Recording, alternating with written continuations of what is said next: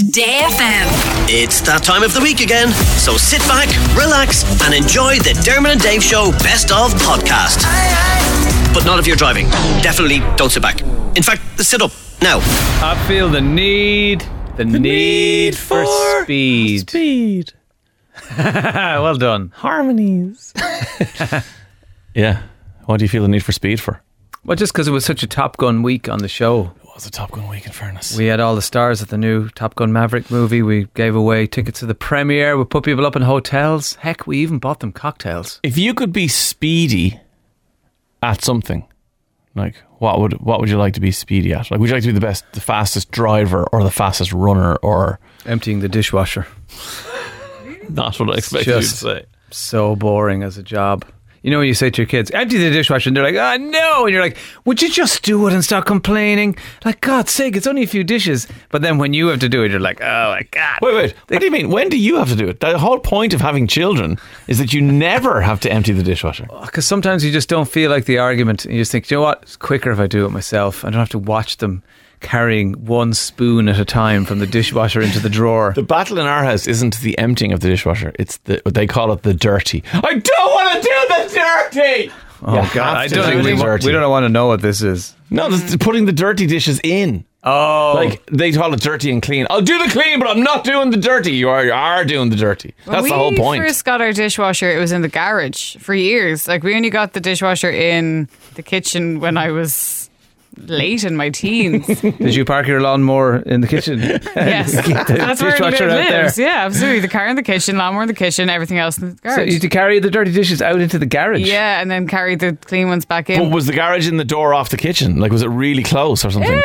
It's like still a walk. It's a bit of a walk. It's not that far. It's off the kitchen, but like the kitchen's extended, so from the sink to the dishwasher was a bit of a walk. Well, I'm moving into my mum's house for a couple of weeks, and she doesn't have. Well, she has a dishwasher.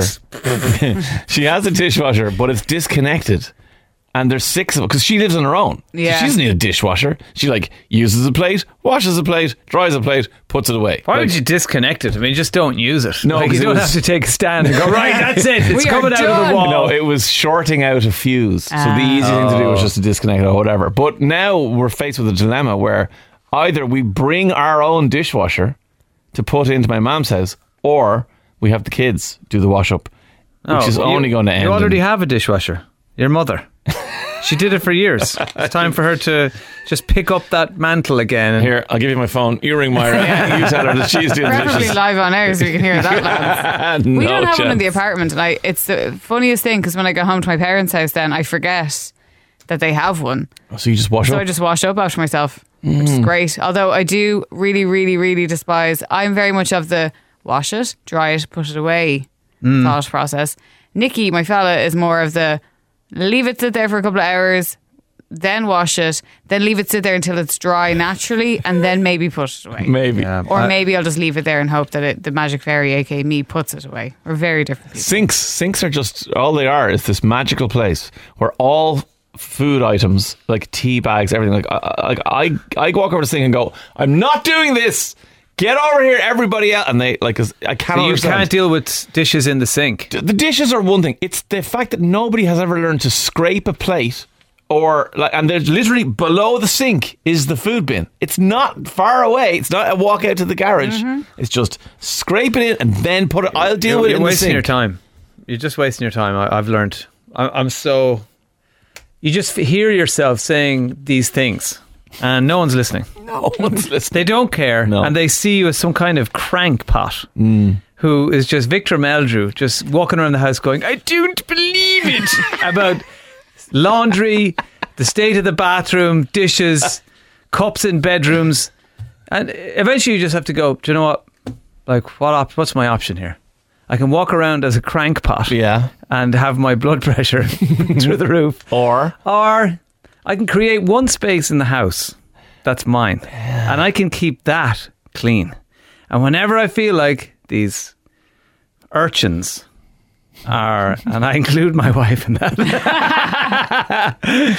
and when you feel like the messy people are getting in on you, then you can just go into the clean space and shut the door, and you'll always have you and that clean space. Well, even if it's a cupboard. I'm envious of you because I do not have in my house the room for an isolated space. I only have enough room for all of us so that every room is like that. If you have room for 65 guitars, sorry, is it 70 now? Who knows? 80?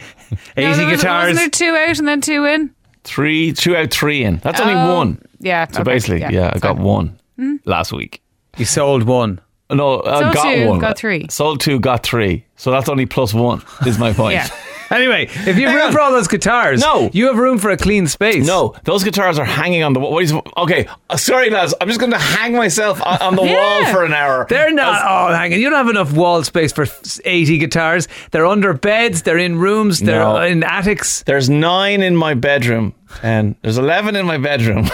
And then the others are on the wall. And then the overflow, God, if my wife hears this, the overflow is in my mother's. That's one of my big fears about going to a stay in my mother's, is that my wife's going to open the door of the studio, which is in my mother's, and go, wait, there's as many guitars here as they are there? Hang on, you can't go, you haven't got a leg to stand on. You can't go around telling people that they're messy and then clog up the entire house, including your bedroom, with 11 guitars. Like, My wife, literally, she can't, all she sees is student.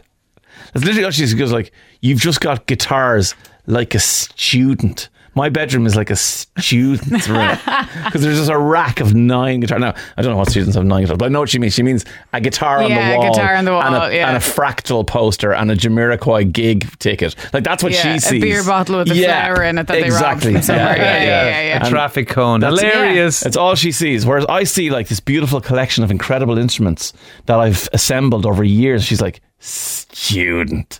That's all it is. You know, if you both played guitars, maybe, but it's a hard sell when only one of you is involved in the hobby and the hobby is taking over the bedroom.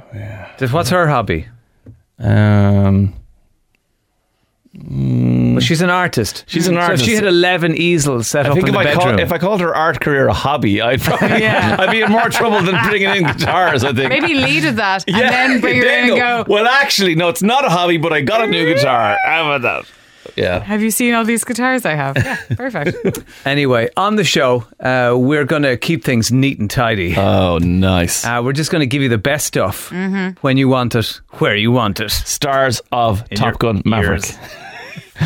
We've got like Matt Judge, John Green. What are you talking I'm about? naming the stars of the Top Gun Maverick movie. Billy Bunter. Billy Bunter's in Oh, there. he's so good in it. Matt Judge is the recently departed Manchester United chief scout. Why did his name go into my head? Anyway, they're real people. We have Oscar winners. We have John Hamm, who's Don Draper from Mad Men. Yeah. Sound lad, loves Ireland. What else we got on the show today, Emer? All that matters is Dermot and Dave's Gank Runners, where you both revealed yourselves to be wearing runners that each of you thought was ugly, and then the nation were divided. You actually split up. They landed relationships on this. Dermot's, in fairness. Like, Well, let's I have not give no away faith. all the results. People may No. not have heard it, but let's just say it didn't go Dave's way. I have no faith in the public. It was a tough time for Dave. But look, I just can't win hate them the all. general Anyway. public. Noni, Nina's Dave's kid. Noni built something very strange in a chipper. Yeah, there were bad jokes. There was say stuff that suits the music. There was loads of stuff. It was great, the guys. fun. And now you got it all to listen to, all ahead of this. You Okay, ready? so listen, take care, guys. Remember, do the dishwasher and buy a guitar. The end. A guitars. The end. End. Justin Timberlake, Like I Love You, Dermot and Dave on Today FM, an absolute belter of a song. And a very important reason for playing that today is we're going to celebrate, but we're also mourning the loss. And we're saying bye, bye, bye to something which is going to no longer be a thing. Our diet. Yes. No. Bye, bye, bye. 21 years ago, something was introduced into our lives which changed our lives. No doubt about it. Totally changed our lives. Totally changed the way we thought about music. Yeah. Totally changed the way we thought about music. Totally changed the way we thought about those CD players that had the no rock button. Remember the ones that would give you a 15-second kind of buffer? Yeah, so that they you could were walk useless. around. The So Discman was rubbish. But no, we're talking about the introduction of the iPod. And that came in 2001. I was surprised. I always thought the iPod came later. It kind of got jumbled up with phones and things. Yeah, I do remember getting one. I think that's the reason why I got mine in 2002. Which is why that song, that's why we played Like I Love You by Justin Timberlake, because that was sitting proud, track 01 on my iPod Touch in 2002 was Like I Love You by Justin Timberlake. But this week they announced, Apple did, that they are no longer making the iPod. They're discontinuing the iPod after 7 different generations. Yeah. And all the different kinds, the Nanos, the Shuffles, the Touch. The Nanos, yeah, do you remember them? They'll no longer be available. So they're also, just thinking that you'll keep everything on your phone, which I suppose is fair. Like, you don't need a second device, is their logic. No, but I suppose it was such a game changer to have, to have that music in your pocket. And, you didn't have to carry around extra bits and CDs or tapes or any of that malarkey, even mini discs. You could have the iPod. And I suppose there are particular songs that stick in our heads because, just for the reason that they were on our iPods. And that's what we're going to celebrate on the show today. Well, I am a man, of contrasts, okay? So while I had, like, Justin Timberlake, who was my super boy because he came out of NSYNC that we're playing right now. Your super boy. He was my super boy. And he came out with his album, and Like I Love You was the first track on my iPod. But I also had, the same kind of 30 thrash metal albums that I've listened to all my life. They all got transferred straight away, like Metallica.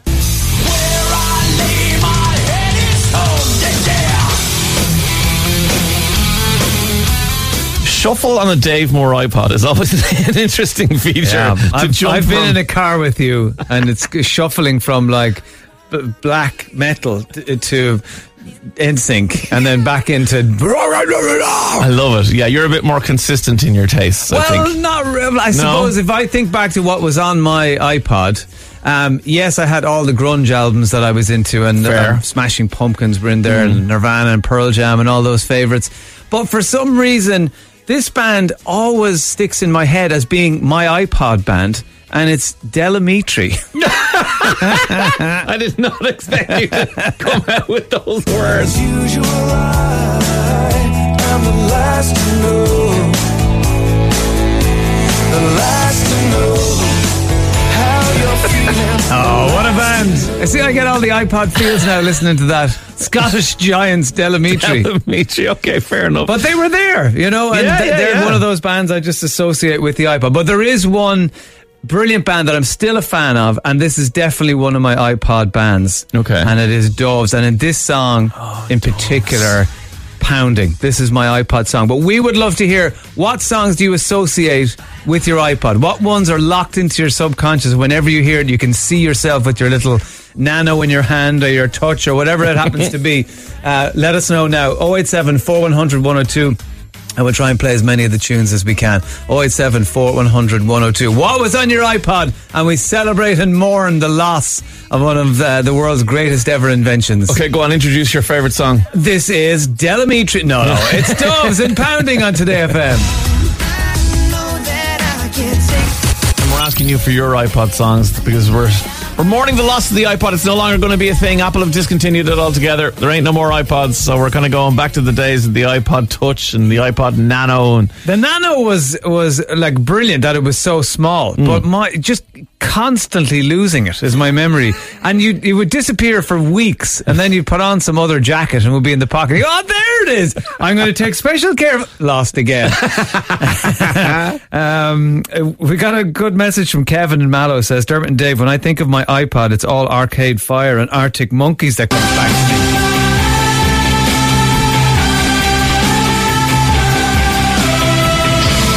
tunes. No doubt I had that album Funeral on my iPod as well. But as daft as they seem, my love, when you dream them of Yeah, also brilliant. a tune. So he says Arcade Fire and Arctic Monkeys. I was probably too lazy to scroll past the A bands, which is still true now because I listen to an awful lot of ABBA.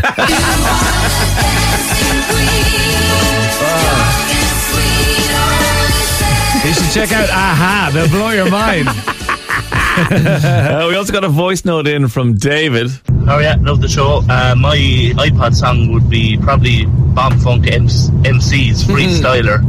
Completely random song. Haven't listened to it since my iPod went down the back of the couch somewhere. But yeah, no, it reminds me of the iPod. Bomb Funk MCs, lad. Straight from the top of a dome as the rock microphone.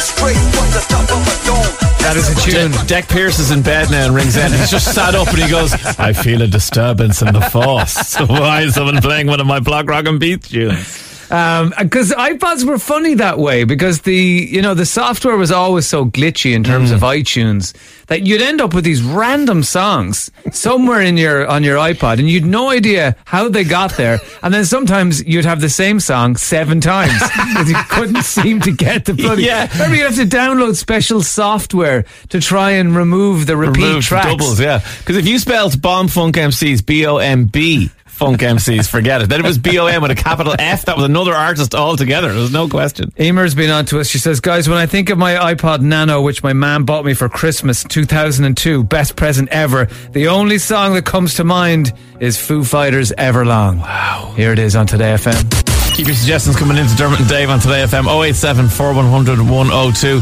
Doesn't always go well when you get an iPod. Isn't it a Bernadette story? Hi Dermot and Dave. When I first got my iPod, I downloaded the discography of Bruce Springsteen.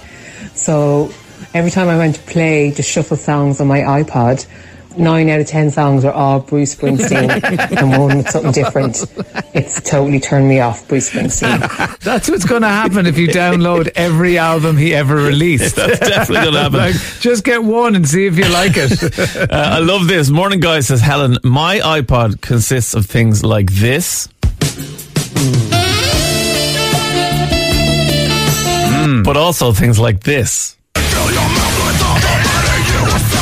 George Michael and Slipknot. That could be you, Dave. That could be, but what I do love though is the different things that are coming in from people. Like, for example, somebody sent in that this is their 100% their iPod song. They can't think of anything else. They think of iPod, they think of this. Stones taught me to fly. Oh, yeah. Damien Rice. In the sweet spot of the iPod world. Okay, but then someone else, almost word for word, sent the same text. It was Jason, who said, this is all they can think of, Jason can think of when he thinks of his iPod. Everybody in the club getting Here comes the 3 to the 4 to the 5. Jake Wan, Tipsy. With support by Damien Rice on the night. I spent the weekend in Athlone, Dermot. Had an absolute ball. You know, if you spend time down there, you can't call it that. You have to call it Athlone. Athlone. I went to Athlone Castle, which was great crack altogether. Spent the day up there. We also went to Bay Sports yesterday, which is where I donned a wetsuit. Did you go back to that cool shop that we were in the last time that played host to Michael Jackson? Oh, no, I never went there. No, I never thought of that. Yeah, that is a cool shop up the hill somewhere. Yeah. Didn't quite go that far. I went to Sean's Bar. My young fella, Sam, walked into Sean's Bar and we said, this is the oldest pub in the world, give or take, but pretty much certainly the oldest pub in Ireland. And he went, I don't like the smell, and held his nose for a picture because he didn't like the smell of stout. You're in the wrong place, Sam. You sure it was stout and not what stout does? Possibly. To your body. But loads of people around Athlone said hello to me, which I always find very nice and very welcoming and everything. Thank you very much to everybody who beeped their horns in their cars and everything as we were walking across the bridge and stuff. But they were just people. Oh yeah, just in the way. You were jaywalking. So many kids, they were just in the way. Yeah. But yesterday morning, I was standing kind of on, I don't know if it's the main street, but it's where Genoa, the chipper is that you and I did the chipper review of. Yes. And there was a centre up the way, and I was walking up there towards the centre, and there was a fellow walking down, I presume with his partner or his girlfriend or whatever, and he had shades on. Wasn't that bright a morning? A bit cloudy, a bit overcast. You don't like people who wear sunglasses unnecessarily. I clocked him and I kind of went, really? Is it that sunny? And then as they got closer, he kind of just stopped and said, no, and just went down a lane, right? And then as I walked, I was like, what have I done to offend this man? And then his girlfriend just said to me, oh, I'm really sorry. He loves your show and he'd love to meet you, but he's too hungover. And the poor fella was just down a lane looking at a wall. He was too full of fear to meet his hero. Just meet you. I doubt him his hero, but he just wanted to probably meet me, say hello, get a photo, do whatever people do. So you do the only thing you can do when you're that hungover: run down an alleyway, shouting "No, no, no." I kind of feel sorry for him because I think we can all relate to hangovers in our past where we probably would have done the same thing. I you don't have it in you. No, and I felt like maybe saying, "Do you want to come back later on?" Maybe you had a feed of a fry or something. You'll feel up to it, but no, we were moving on. So was he, but. It was some crack altogether, lads. Helen has got a hell of an interesting story for us today. Nothing to do with Top Gun. Hiya, Helen. Morning, guys. How are you doing? We're doing great. What do you want to tell us today? Oh, God. One of those mornings. My poor child's gone to school with a cow heart, 2 pig hearts, and 3 chicken fillets in it. What? Start again. What's happening? Oh, God. He has science and they're dissecting organs, so... I found him a cow heart over the weekend, and then someone else got him 2 pig hearts to bring up. And then I was like, how did someone else get, like, what WhatsApp conversation were you having that you told somebody you needed some pig hearts? Yeah, interesting ones. God help the poor little piggies, had to be done in early. They weren't supposed to meet their maker till tomorrow, but someone kindly put them off a day early for it so I could get 2 more pig hearts. And so why is it the parents' responsibility to provide the dissecting materials for science class? It's terrible. Where's the Department of Education in this one? Yeah, I don't know. But I thought I'd be real helpful this morning, and he wasn't out of bed, and he's getting a school bus. So I was like, I'll get all these things out of the fridge. So I took out the cow heart, which is huge, and another bag with 2 pig hearts. And then I was like, what's the 3? Oh, it must have been 5. I don't know why there's 5. Anyways, into the bag. Look, you have one for everyone. Look, there'll be loads there. And I sent them off. Next thing, halfway home in the car, I went, oh no, that's for dinner. You gave him the chicken fillets. Chicken fillets with the heart. Oh, God. That won't be as interesting, that dissection of a chicken breast. No. There won't be much happening there. No. 3, 4 friends are going to have a very, very boring science class. So 3 chicken fillets. Well, I think your mamminess is off the charts there in getting them ready. I mean, they could have been up themselves getting all this stuff. I know. You know? Yeah, and I step back and just let him do it from now on. Oh, God. Yeah, let him source his organs from now on for school. Helen, thanks for that. Do his own harvesting. Not at all, guys. See you later. Bye. Bye. See, these are the things that you know no one tells you about when you're going to become a parent, Carl. You had your training baby last week. Yeah, you weren't sourcing cow hearts for Kylie last week, Carl. All you need is love.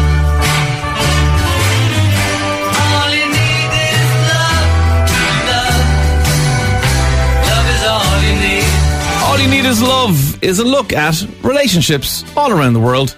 Ones that are the same as ours, ones that are different than ours. And all you need is love. Today, it's about the joy of having a best friend. I mean, Dave and I have been best friends for 20 years. That's right. But I'm not sure if we would take it to the next level and become platonic life partners. You never know. The week is young, Dave. Our next guest, April Lee, has gone viral on TikTok while sharing life with her PLP, Renee. And she's on the line now from Singapore. Good morning, April. Good morning, guys. How are you? Yeah, we're great. Thank you for talking to us all the way from Singapore today. Yeah, absolutely. I'm excited to be here. Tell us about Renee. Oh my gosh. I mean, she is just the most fantastical, whimsical, kind-hearted, empathetic human and the love of my life. And when did you know that she was a love of your life? Honestly, it was a slow burn. You know, we've been friends for 13 years, so I think with every year that passed, it kind of became more and more sure that she was just the most empowering relationship in my life until we pulled the trigger to be life partners. So I'm interested because Dermot and I have been, I suppose, best friends. We've been work colleagues for 20 years, but we're best friends. And we spent obviously a lot of time together. We worked together every single day for the last 20 years. Yeah. When did you feel like it was more than just being your best friend? There was something else between you and Renee? Okay. Well, I think it was just the idea that, you know, best friends aren't who you're supposed to live your life with or start a family with or like move in with, and that usually is reserved for your spouse or your romantic partner. And neither Renee or I ever felt that way about our romantic partners, and we didn't want that. And the more we start thinking about it, we realized that we saw that kind of future with each other. And the only thing that was stopping us was basically society telling us, like, you don't move across the world to be with your best friend. That's silly. And then we realized how dumb that was, and that we really should just follow what made us happy, and that's what happened. Well, there's no sexual element to your relationship. Was that ever broached, or how do you know? Or did you know that maybe at one time one of you may have wanted that, or it wasn't on the table for the other person? Or how did you navigate that whole area? Was it just ever even an issue? Did it ever even come up? Actually, not at all. It's been platonic since day one. So, and we've been in very intimate situations. Like we're intimate, I would say, and we're affectionate, but it's never been sexual. Right. And so would you come home from work and hug or kiss on the cheek or anything like that? You know what? After like being in a long distance for 5 years, we barely touch each other now, because like a lot of our relationship was kind of over the phone or over a screen. So our love languages are words of affirmation and quality time. So no, we barely touch each other at all. Okay, and do you both have romantic lives outside of this platonic relationship? Yes, we do. Yeah, we are both. Well, I am dating. I'm in a committed romantic relationship, and Renee is casually dating and kind of exploring her sexuality at the moment. Right, and in your committed romantic relationship, presumably you would have had to discuss Renee as a major part of your life, your partner, effectively, even though you're in a committed romantic relationship with someone else. Yeah, absolutely. I mean, like, she's been in my life like long before he came into my life, so he knew about her from day one.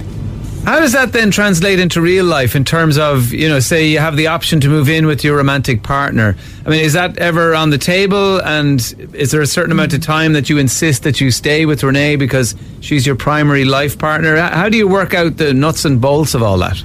Well, I mean, there aren't any rules to this. The whole point of what we're doing is that we're keeping it fluid to what we desire ourselves, so it's open to change. And as of now, my living situation with Renee, I cannot imagine a better roommate and a better domestic partner and financial partner, and I don't want to put that kind of pressure or commitment on my romantic partners unless that naturally, you know, evolves to be that way. But it's definitely a possibility. And did you guys sit down at the beginning of taking things more seriously than just being friends? Did you sit down and talk about what you had a vision for in terms of your life? Because it seems to me that the way things are going, this is my perception, maybe it's right or wrong, but that you guys communicate an awful lot. You tend to make decisions based on having had a conversation about whatever it is. So did you sit down at the beginning and kind of negotiate how you were going to be life partners? Oh, absolutely. I mean, it was a whole year and a half of negotiation, because we were separated in the pandemic, and we were just talking on the phone every single day and discussing hypotheticals, discussing what a combined life would look like, who would contribute what and in what way, and what would happen if one of us started dating. Like, we did all of that negotiating. I would imagine like how any romantic couple would do it before they get married. I mean, I know that you say that you like to keep things fluid, but you do have certain rules. Can you tell us about that, or maybe one rule in general? I think that, I guess a universal rule that Renee and I have is that we remain as a unit, especially in conflict, and that is the way that we show each other that we're putting our platonic life partnership ahead of every other relationship in our life. So if her and I ever got into a disagreement or anything like that, I'm not confiding in my romantic partner and trying to validate my side of things without first fixing the problem with her. So it's really just putting each other first. And your friends and family, do they understand the relationship? Was there any kind of reluctance from anybody in your close circle when you said this is what you wanted to do? I think our mothers are like, conservative Singaporeans, and there was a little bit of maybe confusion in the beginning, but after we talked to them and the fact that they're both divorced, I think they understood the importance of a deep platonic emotional connection that women kind of have with their girlfriends. And at the end of the day, their girlfriends stuck around way longer than their husbands did, like our dads did. So I think they kind of understood that marriage doesn't solve like all your problems, is not the end all be all, and they just want us to be happy, and they can see that we are. Yeah, but so can the whole world, because you've obviously you've taken to TikTok and you're sharing elements of your partnership there, and maybe inspiring people to, you know, see that there's alternative relationship roadmaps that they can follow. Have you discovered more like you out there as a result of all the publicity? Actually, yes. I recently went to New York for my birthday and met up with my friend Jay, who is part of another PLP that was featured on the USA Today article, and we had just connected over the article and became like internet friends, and we finally decided to meet. And she's actually married to her best friend platonically, and they're raising a 16-year-old kid together. They adopted him, and it's beautiful. It's like you find this whole community of people who have similar values and similar goals in life, and you just feel supported and seen. And if somebody maybe doesn't feel seen, who's listening to this, but maybe thinks that this might be something they want to explore, is there a way, other than obviously following your TikTok, like, are there things people can search on the internet? Are there other supports out there that people maybe don't know about? Well, I would just say follow more content creators that are sharing about their platonic partnerships. There are way more now, I think, like who, you know, after this went viral, and I think they've been able to label what their partnership was. I've heard stories of, you know, couples that were romantic before for years, but realized it didn't work and they weren't in love anymore, but they realized they still cared for each other like family, and all the other aspects of their partnership still worked out really well, and they transitioned to a platonic life partnership. Like, there's so many different kinds of platonic partnerships out there that I think it's just really just researching. And I say follow content creators because I think that that's the most transparent and direct and personal source of information. You can get to hear like a variety of different ways that people make this work. And as a content creator and sharing all the personal elements of your life, is there any part of you concerned that maybe, you know, now that this all works for you in your 20s, but later on in 20 years, you've got all this video content of personal stuff, and maybe you'll have changed your mind or moved in a different direction, or, you know, you may just want to be a more private person. You know, possibly, right? Possibly. And if that's the case, I mean, well, it's too late now to take anything back, but I would be honest. You know, if I changed my mind, there must have been a reason, and there would probably be another lesson to learn from that I could share, and I'm not afraid of that. I'd rather be honest and transparent about whether it's a mistake or a change of mind or whatever, because people can learn from these things. Well, you can follow April Lee at Psychotti on TikTok. That's at PSYCHOTTIE on TikTok. There's already 53,000 followers up there, so you'll be joining the community. April, thank you very much for joining us all the way from Singapore and telling us about yourself and Renee. Of course. Thank you, guys. Thanks, April. Bye, guys. It was great to talk to you. There you go. That's April Lee, Psychotti on TikTok, as we just said. And herself and Renee are PLPs, as they're called, platonic life partners. I would suggest there's a lot of relationships that start off romantic and over the years end up as platonic life partners. Without the title, you mean? Yeah, exactly. You know, they're just sort of, you know, you turn into best friends or whatever. Obviously, you probably wouldn't have other partners in that situation. Yeah. But, you know, when you talk to April, it just seems so obvious, and you wonder why maybe more people don't do it. Particularly, you know, if you have that fear of being alone and you don't want to spend the rest of your life alone, but you can't, for whatever reason, seem to nail down the perfect romantic partner. Maybe nail down is probably not the right phrase. It seems a bit extreme, but you know what I mean. But, you know, maybe if more people knew the options, you know what? Maybe I could just have like a best friend that I could live with and get all the benefits of, you know, shared experience and cohabiting and taxation. Taxation, yeah, always a consideration. That actually, maybe that would take some of the pressure off having to find Mr. or Mrs. Perfect. So, what do you think? 087 4100 102. And incidentally, you know, our All You Need Is Love segment is going to continue, and we love hearing about all the different kinds of relationships.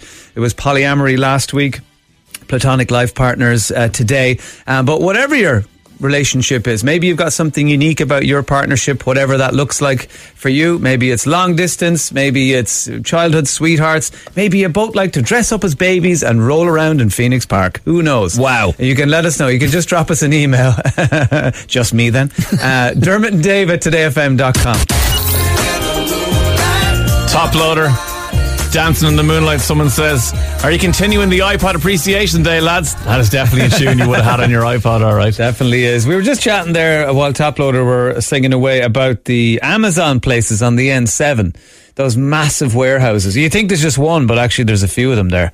And they're absolutely ginormous. Are they actually up and running? And like, if so, where's Amazon.ie? That's what...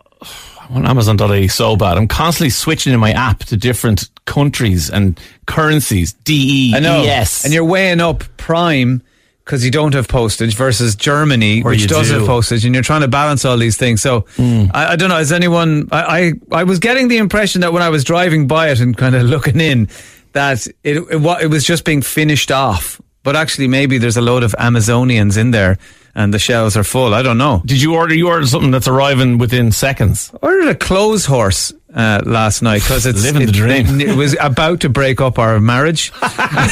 We nearly became platonic life partners over this goddamn clothes horse, which we have semi-repaired with masking tape, and it just like falls onto the ground really dramatically every now and again. And if you so much as walk in the same room as it, the thing collapses. And we have the...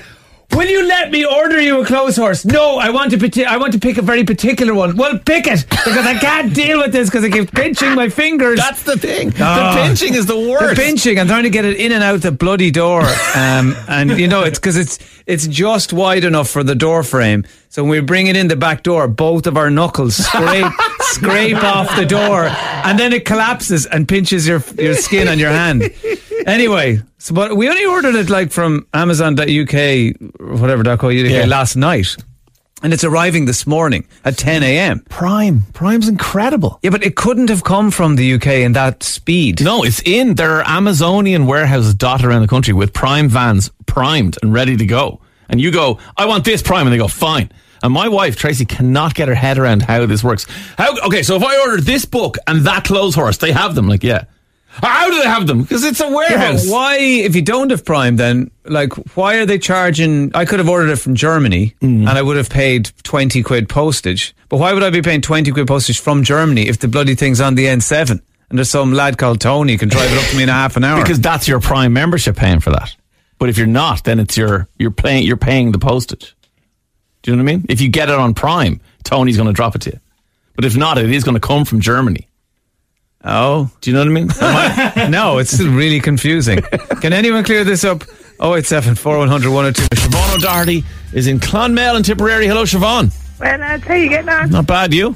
Grand, great. Can't complain now. I was laughing at Dermot there with his clothes horse. Do you feel my pain? Can you relate to it? I do. I'm looking at mine now with duct tape on it. Can I just say, if my wife is listening, she's just throwing things at the radio going, I'd say you touch that clothes horse twice a year. So can I just head that one off at the pass? Although I will say this, Siobhan, somebody put us in touch with a website called Hagglezon.com, which is a kind of a comparison website that you put in whatever you're searching for, and it looks at the French, the Spanish, the Italian, the German, the Swedish, and the English, the UK Amazons, and tells you the price. There's actually it's a big difference, Siobhan. Like we just randomly put in like clothes horses and headphones, to our two favourite things in the world. And like there was like 100 quid in the difference in some of them. One of the clothes horses was 100% more expensive on the .co.uk site than it was on the French or Italian site. Does it hang the clothes itself on the clothes horse? Oh, it's insane the price of this. There was a clothes horse for 250 quid. Yeah, like, come on. That's a lot of money for a clothes horse. And it's still the same. Think of the headphones you could buy for that. Pony for that, lads. A pony, you would. Siobhan, there's a C on my M for €1,550. What do you think? There's a crease on my map. There's a crease on my map. Are you using clues? Well, just where am I going? You're using the map, and if there's a crease in your map, you won't be able to read the map properly. So I didn't know what the nighttime clue was. I presume you did a head shot.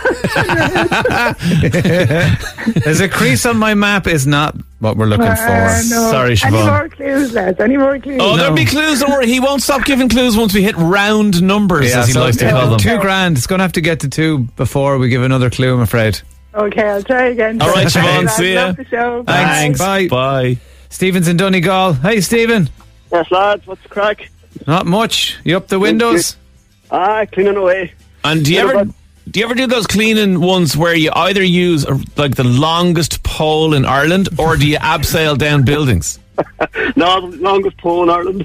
Really? I'm always fascinated by them. That's what we heard about you, Stephen. All right. Your reputation precedes you. Because I walk to work sometimes, and obviously most of the window cleaning happens early doors inside in the kind of corporate world and all whatever. Yeah. And the lads are out, and the poles are like they're 5 stories tall. It's crazy, isn't it? Yeah, and the water dripping down. You have to make sure you get out of the way. You get your runners splashed. That's not a good thing to happen. Disaster, no? Yeah, totally. Stephen, for €1,550, there's a C on my M. There's a curfew on my mind. There's a curfew on my mind. Why? Well, if you get a time, you got to come home, and you're thinking about it, and it's coming to that time, you're going, oh no, I got to go. So it's always on your mind. I'm not just going mad. It's night time. Okay, yeah.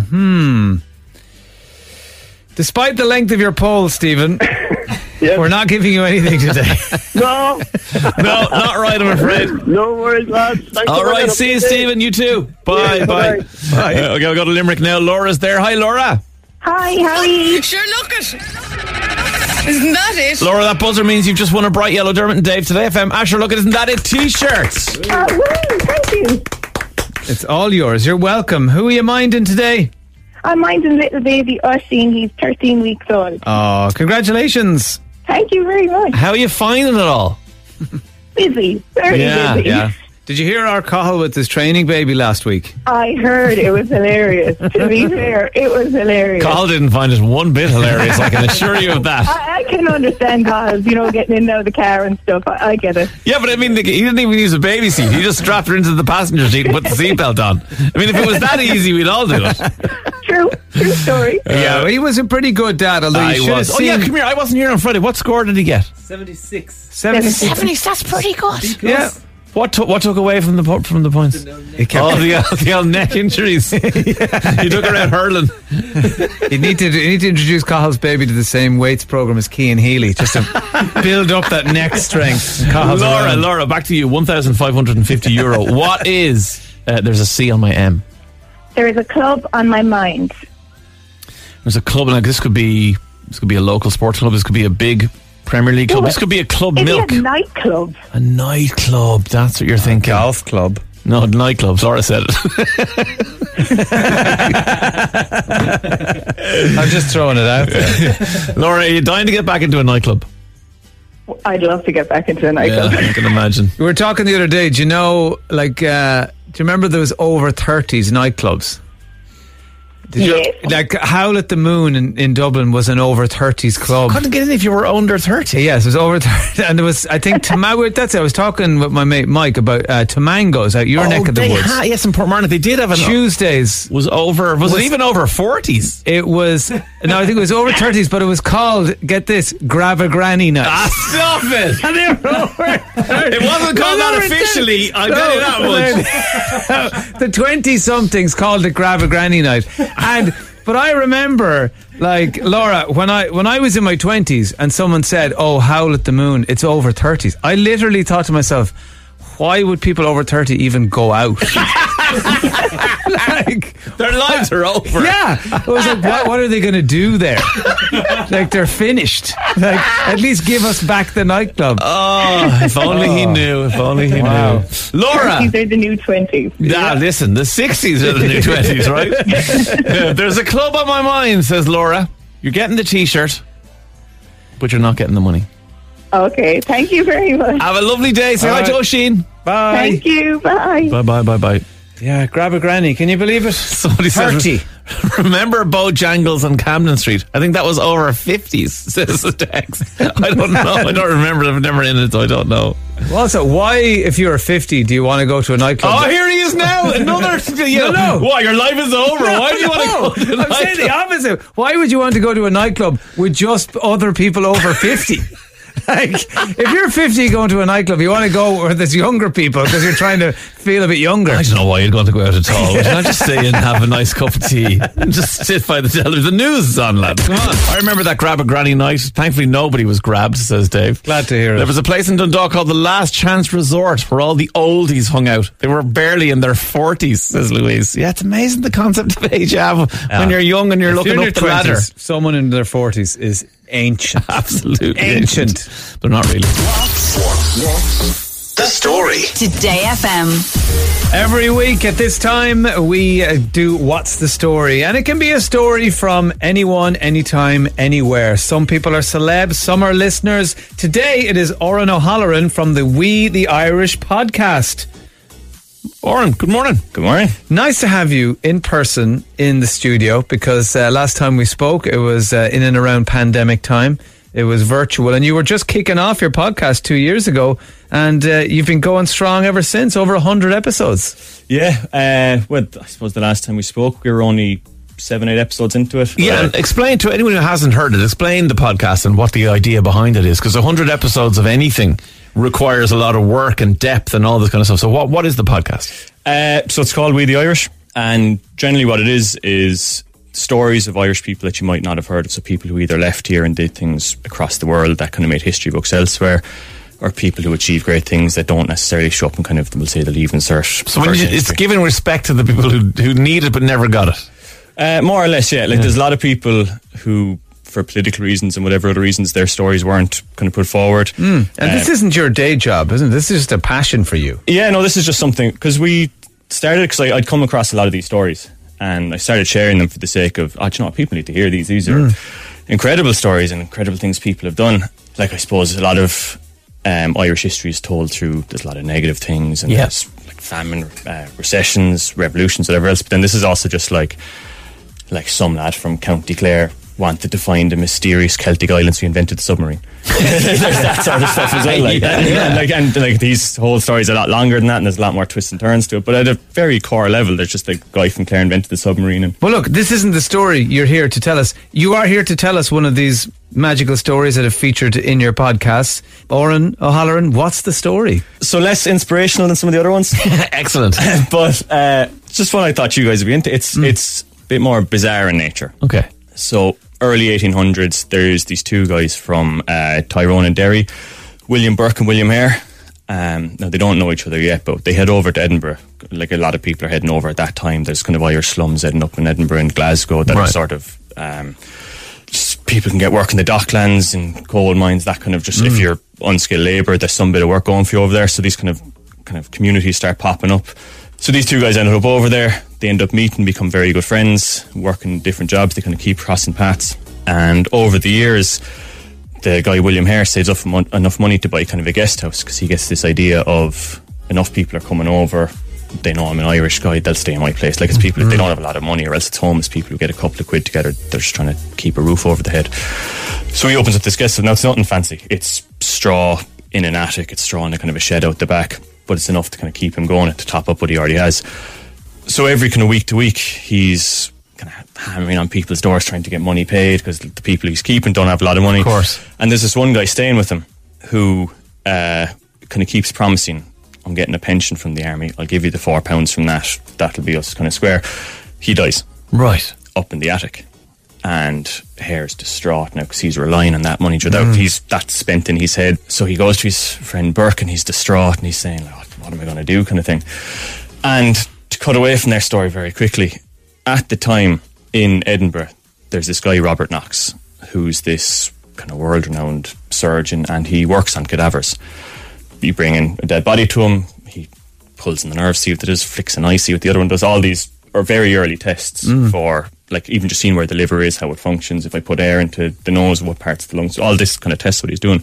So you can only do them on these dead bodies. Of course. And Burke tells Hare, there's a fella up the road, and if you bring him the body, he'll give you a couple of pound for it. Oh. But there's a law at the time that you the only people that they can use as cadavers are people who have been executed for a crime. Previous to that, what was happening was grave diggers were going in after, like, someone's nan was buried, digging up the grave, taking the body, bringing it down to one of these guys, selling the body for a couple of quid. So they invent these things called mort safes, which are like big kind of metal shields, like cages that go into the ground to stop people digging into them. So this guy, Robert Knox, then eventually decides, if a body shows up, I'm just not going to ask questions of where this comes from. Gotcha. 2 lads grab the body, bring it down to him. He doesn't ask questions, give him about £7 because the body's, it's a couple of days old at this stage. Right. He's like, look, £7, go away. And the 2 lads are kind of going, I only needed 4 and I've got 7. I see a business opportunity. This is brilliant. Right. The kind of time goes on, they move on from the idea that, as far as they know, they haven't done anything wrong, like they didn't kill him or nothing bad's happened from their point of view. And Burke gets into financial difficulties, and he comes to his friend Hare, and he's distraught about the whole thing. His friend Hare goes, do you remember a while ago when we took that dead body to your man? We could just find another one. Eventually they come up with this idea of, let's just murder the odd person.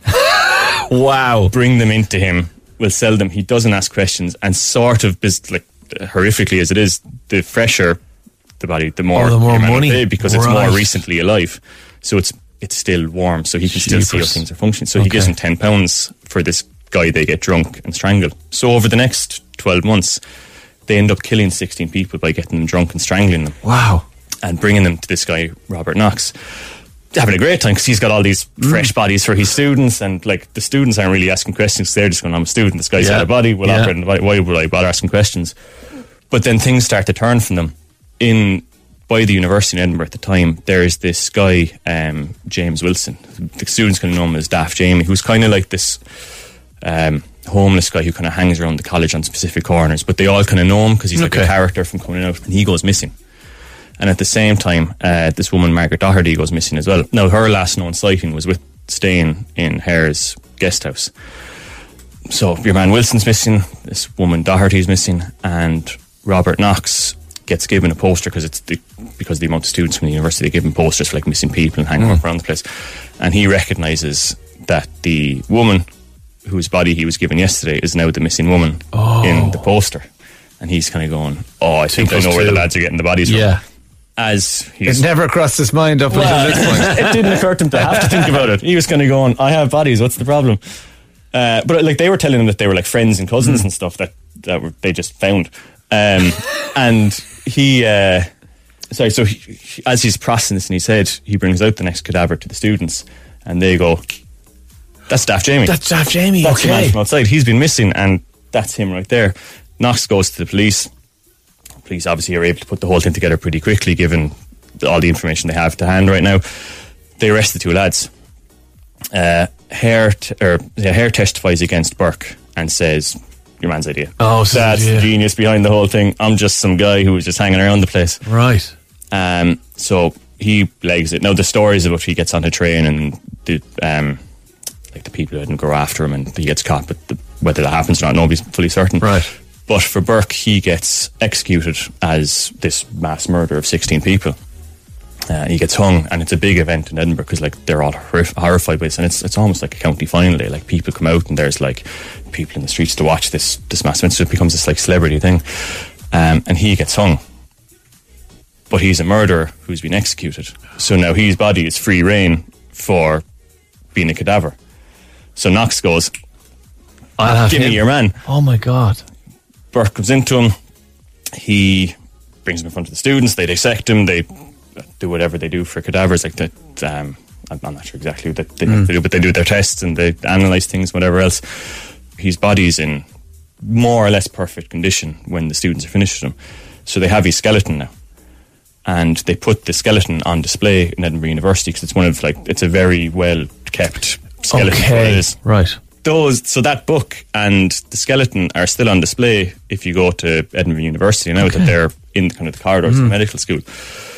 But then Burke's skeleton, because it was so well intact, that's the one that they went using, or for a lot of companies, they modelled their kind of their classroom skeletons off of his. So the other ones you see in science labs. Yeah. A lot of those are based on William Burke, the murderer from Ireland's skeleton, just hanging down the back of different classrooms. Oh my God. So he became infamous more than famous. But it wasn't, like I said, it's not the most inspiring story, but he's a guy who people are very familiar with him without ever seeing his face. We've seen his insides. Yeah, that's amazing. And little did he think when he was hatching these schemes that he'd end up as the one body that everybody would remember. He became, ironically, after the whole thing, he became the celebrity murderer's body that kind of became one of the key points of science kind of thing. Amazing. This is why you should listen to We the Irish podcast. Orna Halloran, thanks very much for What's the Story today. Thank you very much. What's the story? Today FM. Dave's World, Dave's World. If we don't let him do it, he gets ratty. Bad Jokes Edition. Although nothing I do today will be as funny as the fact that Dermot just walked in with a tea bag in his hand and instead of throwing it into his cup of boiling water, threw it into his water bottle. And he can't get it out, and now he has tea flavoured water. I got it out, but because every time I went to drink the water bottle, the tea bag floated away from me, I had to drink the entire bottle of water just to get the tea bag out. So now I'm too full of liquid to drink the tea. Okay, let's get to the jokes. Phil says, I asked my boss, can I have a few days off, seeing as it's so close to Christmas? Boss said, Phil, it's May. Oh, sorry. May I have a few days off because it's so close to Christmas? Amy's 9. She said, how do you describe a salmon in a tuxedo? Sophisticated. Yes, Amy. I like that. Murphagram, always in Murphagram for a plate. He says, the missus got scammed the other day by a woman called Anna who got her to invest in a snake farm in India. I think Anaconda. Willie says, I don't always go the extra mile, but if I do, it's because Dave's bad jokes were on the radio and I was laughing so hard I missed my exit. He went the extra mile. Guys, you've got to stay with the jokes. Let us know when they arrive. Kenneth says, someone threw a broken calculator at my head today. I thought, why? It just doesn't add up. Oh. Now I'm going to do a series of these jokes, and you have to see if you can identify the punchline before it happens, right? Someone threw a block of cheese at my head today. I thought, how dare he? Someone threw a can of 7-Up at my head today. It didn't hurt because it was a soft drink. Someone threw a jar of omega-3 tablets at my head today. I'm okay. I only got super fish oil injuries. And then Philip coincidentally threw one of these and he says, someone threw a jar of mayonnaise at my head today. And I thought, what the hell, man? Hell, man. That's terrible. Tony says, apparently there's a patron saint of security cameras. St. Francis of a CCTV.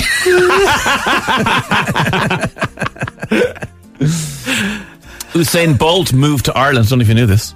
Moves to Ireland and goes to join his local golf club. The club secretary, Philip, says, I'm sorry, sir, we're not accepting new members. There's a club 10 minutes down the road that are currently taking new members, though. Maybe you could try them. Usain Bolt is not happy. He pulls out his many Olympic gold medals and says, do you not know who I am? I'm Usain Bolt. Oh, sorry, replied Philip. Oh, sorry. In that case, it's only 5 minutes down the road.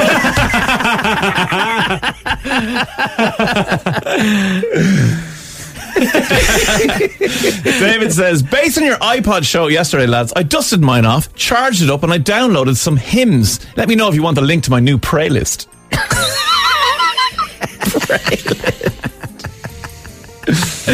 No, I want more Philip from the golf club. Yeah. Dex says, one for the archaeologist sitting across from you, Dave. My mate, that's Dermot, by the way, in case you don't know. My mate just thought he'd found the radius and an ulna of a T-Rex recently, but it was just a fossil arm. It was just a fossil arm. It's just a fossil arm.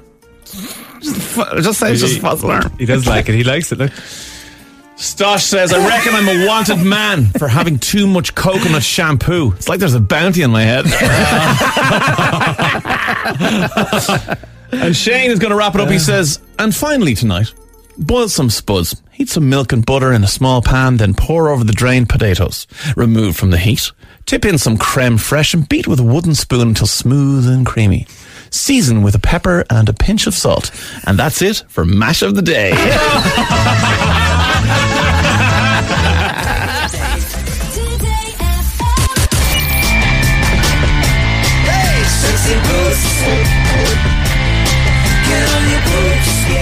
Dermot Whelan this morning woke up and chose chaos. He decided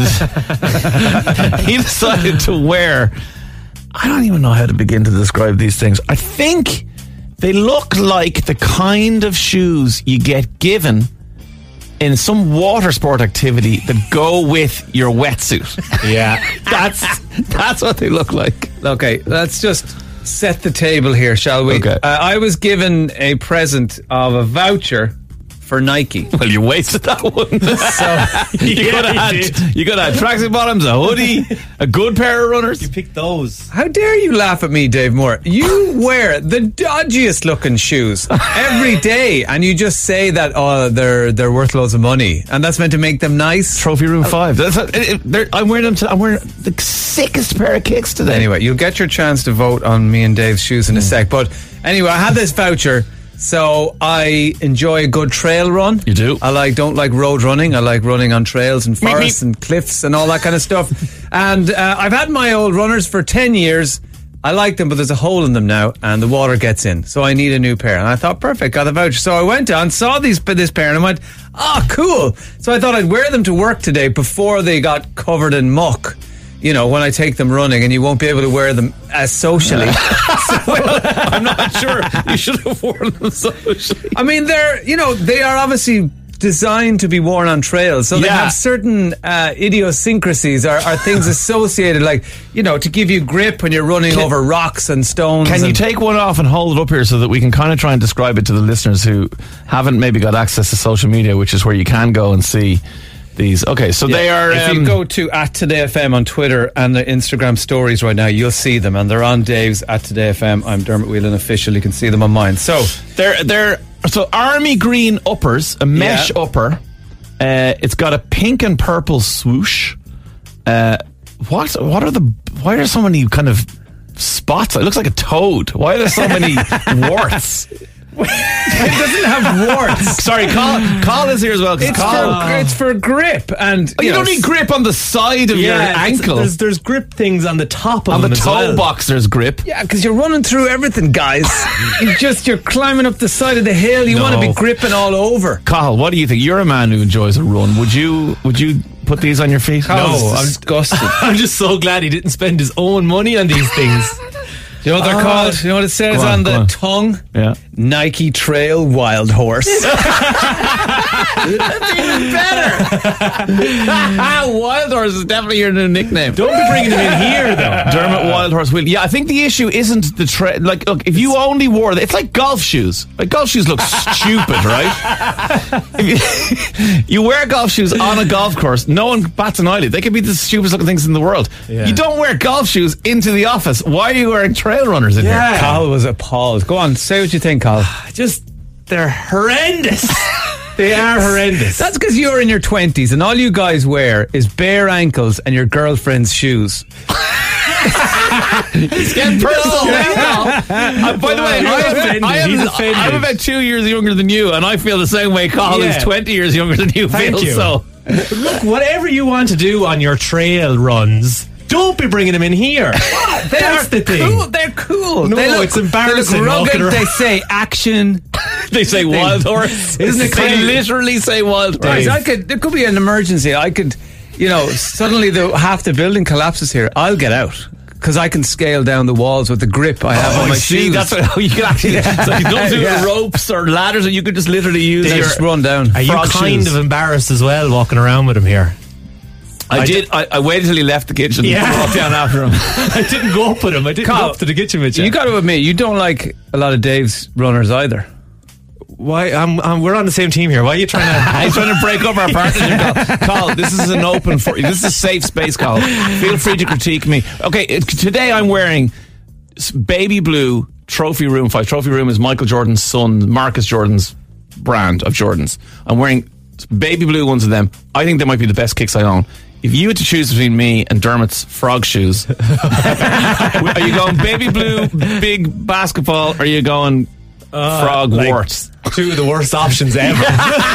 But I'm going baby blue. Today you're going baby blue. Yeah, yeah. If barefoot is an option. What are you wearing today, Minogue? Some white. Oh, so classic white tennis shoes. Yeah. Triple whites. Sometimes I spice it up. Sometimes I do spice it up. Does Claire mind that you have them, or listen? We need your votes, okay? We need your votes. He's offended. is she in her bare feet today? You need to go on to @TodayFM on Twitter and on Instagram, and you'll see both. You see the polls up on both social medias, and vote. Tell us which one you prefer. New segment for you guys, says Mary Mullins in Bruff and Limerick. Rapid or rotten. I'll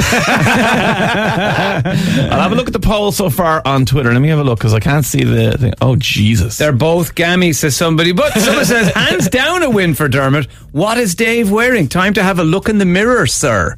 Says somebody. Call. The poll results this is currently. Yeah. 67.5% in favour of frog No way! Toad toes. 32.5 for me. See, people are they can sense my rugged outdoorness. Trophy room 5. What's wrong with you people? What's wrong with your voice? I don't know. Gingerbread man. Anyway, go and we'll keep the poll going for another little while. So get on there to @TodayFM on Twitter or Instagram. Cast your vote. Try not to throw up a little bit in your mouth. What happens? And text us and let us know what you think when you go and have a look on social media. Here's Valerie, Amy Winehouse, it's Dermot and Dave on Today FM. Or should I say Dermot, no, Wild Horse and Dave. We are currently in the middle of a raging debate here in the studio. And we're also on a raging debate online on @Today FM. If you go there and have a look, we're talking about Dermot's shoes. Sexy boots. Oh yeah. I actually think I have sexy boots on. I think if I was to rank my own runner collection, and I have a big collection, rank is the word. These trophy room 5s I'm wearing will be right up there in the top 5.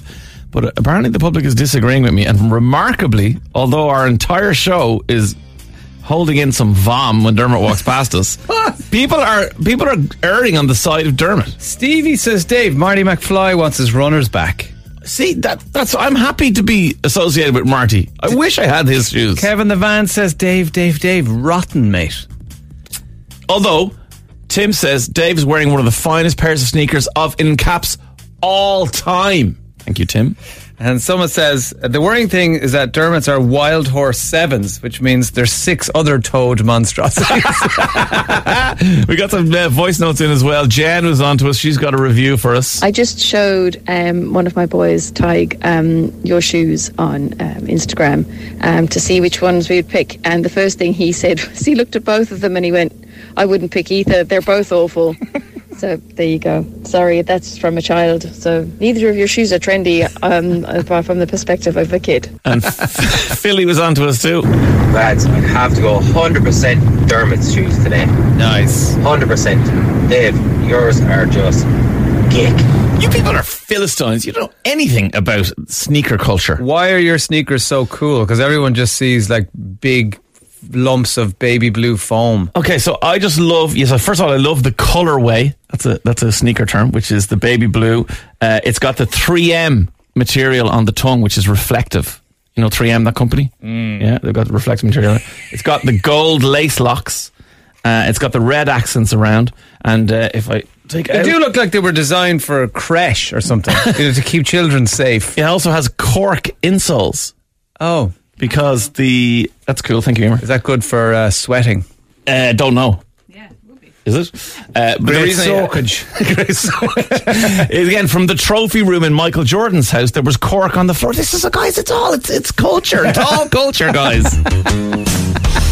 Lots of people are dropping texts in, but also people are dropping into the studio to have a look at Dermot's disgraceful footwear. So, can I just say that I was suggesting there a minute ago that I would love to have a pig as a friend. Yes, and you wanted to go on an adventure. Yeah, well, somebody says The Adventures of Froggy Feet and the Porker. Says Andrew. Andrew. That is a show that we would all not only watch but be part of. Pamela Joyce has come into the studio to observe the footwear choices of Dermot and Dave today. Pamela, on which side of the trench are you standing? Dave, I love you, but just because something is expensive and a collector's item does not make it fashionable. A lot of your shoes are What? Absolutely idiot. Idiot. Why, you've softened the blow by delivering it in a French accent. yes. Someone, Stephen on if you were into Instagram. them- Sorry, Stephen on Instagram says Boss Baby wants his shoes back, Dave. Dermot's shoes are called Wild Horse. Which I love. And somebody said, Dermot's got Wild Horse, Dave's got My Little Pony. I think Dermot's shoes look like if Jabba the Hutt was a shoe. Yes! And that's a good thing. Warty, disgusting, That's a good thing. overweight. They've got texture. They've got presence. Slimy. They're, kind of a little bit sexy, but... Hang on. Well, at least, Dave, these are designed to run through mud, run through puddles, up rocky paths, through woodlands. And is that the route from your home No, to that's the flat? carpet tile he has to walk across to get from here to the bathroom. I'm only wearing them in before I take them out there. Like, you dropped a tiny drop of tea on his nubuck suede trainers today and freaked out, had to rush for alcohol wipes, and then said, I'm going to have to take them to the sneaker surgeon. I am. I literally am. For a drop of tea. You can wear mine through muddy marshes. That's the difference between you and me. Mine are pristine pieces of fashion iconography. They're for your feet. They're going to get dirty. So what's the point in... These are over a year old. How dirty do they look to you? They're pristine. Live your life. I do live my life. I wear them. Katrina's... to be fair, his tea is so milky that it basically was white anyway. Katrina's been in touch. Hi Dermot and Dave. On the runner debate, I have a pair of runners like Dermot's. I'm wearing them right now out walking. Am I not trendy? I thought they were so cool. Am I not trendy? You are trendy. You're trendy among amphibians. And as I said, the people who wear some kind of booties when they put on wetsuits. You guys are all super trendy. That's the end of it. What?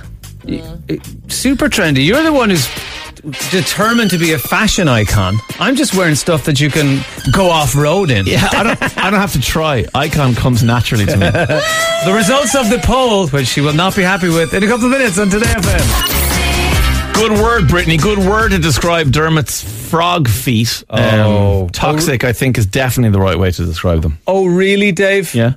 Because the poll results are in.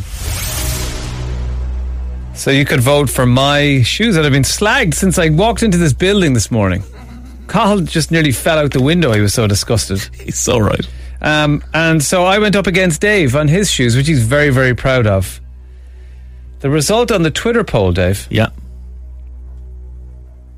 Dave's shoes, 23% of the votes. Jesus. Which means that I got 77% of the vote. So who's right here? Let me check Twitter, because Twitter is different. So let me just check that. That is Twitter. Oh, sorry, Instagram, I mean. Oh, Jesus. 71% Dermot, 29% Dave. Look, so what does that say now? It says that the people of Ireland have no taste. There, that's what it says. I'm being thrown grenades left, right and centre. Every form of communication is being used today to tell me that my shoes are not as good as Dermot Whelan's shoes, which frankly I do not believe. I've just gotten a Facebook message from Keith. How are you, Keith? Listen here now, you leave Dermot's runners alone. They actually have to be the comfiest pair of runners I've ever got. And I went one further and I got the weird ones with the peach and the orange and the pink and the grey all over them. But they are a cracking pair of shoes. Yeah, you gotta go try them on, Dave. You gotta go check the comfort in them bad boys. They're a great pair.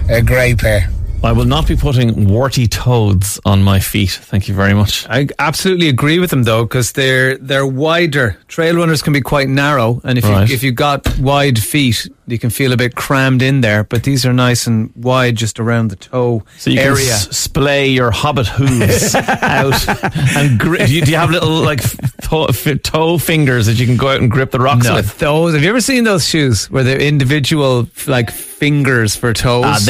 No one wears them. No one wears them. They're hideous. A friend, I think they're the worst shoes, and I hope he's listening. A pal of mine, Mike, who I'm playing golf with later on, he wears those platypus shoes. What are they? They don't have fingers, do they? They don't. They're not clearly defined, but they're the flattest. They're exactly like a platypus's feet. I have no idea what that looks like. There any support? They're rubbery, black and rubbery and flat, and it's like you're in your bare feet basically. Why would anyone But you do can that? hear them kind of, the rubber sort of, like, it sounds like a rubber glove that's full of air. You know that sound? It sounds like that when he takes a step. They always sound wet, like he's squelching. But it's not, it's just that rubber. Does anyone know what I'm talking about? Has anyone seen these platypus shoes? But he wears them on the golf course. I didn't think there was anything worse than your shoes, but what you've just described there is utterly hideous. So that guy Mike needs help. Sure, look, isn't that it? It's nothing I haven't said to his face, by the way. I'm not just outing his shoes on the radio. There's a C on my M is now worth €1,600. A couple of clues have been given by young Mr. Whelan as we've hit round-ish numbers. What, 1,000 and 1,500? They're round numbers. I would say 1,000 and 2,000. Anyway, that's another day's discussion.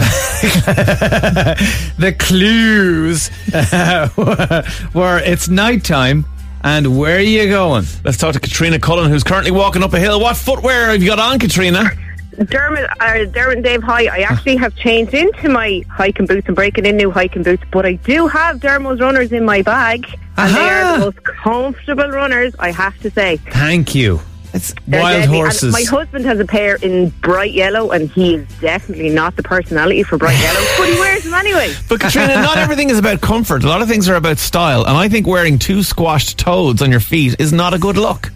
Yeah, but when you're going up a hill, who's looking? Well, Dermot's not going up a hill. He's in here and work, parading them around the place. Katrina, Dave is forgetting that he lost 2 online polls today on his own shoes by 70% to 30. So he's just feeling in a bad place at the moment because he's a sneakerhead and he takes great pride in his shoes. And they've been given the national thumbs down.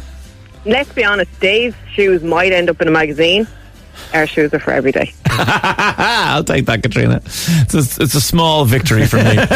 Katrina, there's a C on my M for €1,600. There's a coordinate on my map. Oh, kind of a trail running thing. Do you guys need coordinates when you're going out? Not necessarily. You just follow your husband's yellow shoes. Yeah, no. We actually built our office around a map. Around a map? We have a nursery, Cullen Nurseries in Hackettstown, and we deliver nationwide. And I don't know where anything is. Like, I do the local deliveries, and Rob does the Kerrys, the Corks, the Waterfords, the Galways. Right. And I'd be taking orders, and they'd say we're in such a place. I wouldn't have a bull's notion where that is. So I have a big, massive map that I can walk to. That I can see it clearly where they are, and I can plan my routes around it. Oh, old school. A map on the wall. Yes. And I think I've bought something from Cullen Nurseries before and you've delivered to my house, so I'm not that local to you. Did. Thank you very much. We do local, and then we do all over the country as well, so the map is invaluable for that. And saves rows as well, because sometimes when I say Waterford, I could send him to Tree, or Cork is worse, so I've often sent him to like Cork, to a particular place, and he's like, you do know Cork is about 5 hours from one end to the next. So just go to Cork in general. Just go to Cork. So I've learned my lessons and built my office around my map. Air codes are fantastic. Mm-hmm. They are fantastic, yes they are. Yeah, no, they got a lot of slagging at the start. People are like, oh yeah, as if we need an air code. We're just trying to be cool like England. And actually, then what you do is you can put them into Google Maps and get straight to the door. Yeah, it is very handy. I work on the air code thing, but Robert is one of those people. He just looks at a map and just knows. I've bought him road maps for birthday presents and Christmas presents, and he literally looks at the map and then he goes, right, I know where I'm going. And he just heads off. I don't know how people do that. He's brilliant like that. But then he's been at it for years and delivering all over the country for years, so he's used to it. I can't find my way around a shopping centre. But our brains used to do that. Like 15 years ago. We've evolved into Google Maps. You don't need them anymore. Google Maps and frog shoes. What are you worried about? Katrina, there's a coordinate on my map is not the right answer, I'm afraid. Okay, lovely to talk to you. You too. Right, see you later. Bye. Bye. Hope the whole team are safe on the road. Let's go now to Limerick. Helen Hayes is there. Hello, Helen. Hi, Dermot. How are you? Great. Sure, look it. Isn't that it? Hazer, you just won yourself a bright yellow Dermot and Dave today. If I'm not sure, look at, isn't that a t-shirt? Thanks for guys. Lovely. What part of Limerick are you in today? I'm in Shannagolden. Shannagolden. Tell everyone about Shannagolden. What's it got that's of any interest? Any historical facts or interesting landmarks? The Shannon Castle is here. There's a song in there about Shannagolden. I'm not singing it. He already asked me this before. I said no. Wow, how boring. We're having the same conversation with you. It's exciting for us. You're like, I've been here before, lads. We don't even remember it. If you'd sung the song, we might have remembered our chat with you before. No, definitely not. Okay, so there's a castle there. It's Shannon's Castle, yeah. That's good. It's good enough. Is it still intact or what state is it in? There was about a wall and a half left. That's what it is. Okay, Helen, there's a C on my M to add to your T-shirt. The €1,600 there for you. What do you think? There's a compass on my mind. There's a compass on my mind. So are you using clues or what are you thinking? Well, I suppose the where are you going was the compass part of it. On my mind just came from my mind. There's a compass on my mind. Put it back in your mind, Helen. It's not right. Thanks a million, lads. All right, send you out the T-shirt. See you later. Bye. Thanks a million. Bye. And Aisling O'Leary's in Dublin. Hi, Aisling. Hi, how are you? Not bad at all. You're minding your 10-month-old? Yeah, Charlotte. She's playing ball and sleeping at the moment, so I'm able to talk. Oh, that's good. Wow, Yeah, playing with a ball and sleeping. That's multi-talented. Incredible child. Her age. And did we hear you're moving to Cork? Yeah, my husband Mark is from Cork and I'm from West Waterford. So after 8 years living in Dublin, we're going to be moving down in a few weeks. So we're busy packing boxes. Yeah. And what prompted the move? Family. We just want to be closer to our families, especially now that we have a bigger family of our own with our daughter. So yeah, definitely be nice to move down to free babysitting, basically. That's what you're going near some grannies. Dublin will miss you, Aisling. Dublin will miss you. Yeah, good luck. What part of Cork are you going to go to? We're going to be living in the countryside in East Cork. It's near Youghal, about 10 minutes away from Youghal. Don't get Dave started. I'm a big East Cork fan, I have to say. He spent a weekend in East Cork and he's been talking about it ever since. I spent 6 days there, actually. I'll have you know, Aisling. So you're down to Youghal?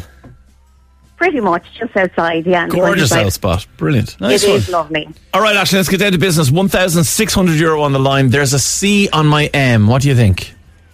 There's a castle on my map. There's a castle on my map. Are you using clues? It's night time. Yeah. And where are you going? Yeah, definitely. So where are you going? Referencing the map. And nighttime, KNIGHT, and night, who might be looking for a castle. Castle, not NIGHT at night time. No, a night. KNIGHT. Castle on my map at night time. Oh, is it? Were we referring to K to night with a K, Dave? Do you know what, Aisling O'Leary from Dublin? We absolutely were, you legend! You have done it. You just won €1,600 for Asher. Look, isn't that it? Oh my God, that's amazing. Thank you so much. No worries. And you're right. It was KNIGHT. That was the little Dermot sneaky clue, and you got it. To be fair, I have to give credit to my husband Mark. It was him who got it, so he deserves all the praise. Well, you can tell him now, as he's after winning you €1,600. Congratulations. Thanks so much. I'm delighted. All right, Aisling, wake Charlotte up there and tell her the good news. Best of luck with the move. Will. Thanks a million. Thanks so much. Bye. Bye. Oh, that's exciting, isn't it? There's a castle on my map. That's what it was. The clues were it's nighttime, so that was night with a K, as in knights and castles. And where are you going is the map. You see, my clues do make sense. In fairness, this time the clues were pretty good. I have to actually be honest with you. Although the K was sneaky because it's radio. Yeah. But Aisling did it. You always do it, guys. You're legends. Jack in Wexford's been on and says, Dave, I can't believe we've gone a whole show bashing your shoes without you bringing up the story that once upon a time, Mr. Gary Barlow complimented you on your shoes. I like your trainers, he says. Jack, you're right. He said that to me when we met Take That in London. I was wearing a pair of pink Air Max 2017s, and he said, it was just me and Gary in the room. Everyone else was gone out. And he said, Dave, I like your trainers. And I was like, thank you, Gary. And then we interviewed him for the camper van of Christmas Cheer. He came over, he was doing the gig in the 3 Arena. He came down to meet Dermot and Dave. We were best mates. We started, this was before the interview, we were just saying, are we ready to go? Are we rolling? And listen to this. Okay, you guys give us everyone say happy when they're rolling? All good? I love those. Great Thank shoes. you. Great shoes. Are we rolling now? Because Gary Barlow just said he loves my shoes. Great shoes. They were my Air Force One off-white Volts. The man is a man of taste. He understands. If he saw He's just making polite conversation. No. Plus, those runners are so bright. They're the only thing he could see. Couldn't even see me. They are actually just luminous this yellow. Luminous yellow glow coming from your feet. Say stuff that soothes the music. Say stuff that soothes the music. Say stuff that soothes the music. So this is the part where I have to say things off the top of my head that I think suit pieces of music that Dave is going to play for me that I've never heard before. It never gets any easier, I have to say. Never. It gets way more enjoyable for me week after week. Here we go.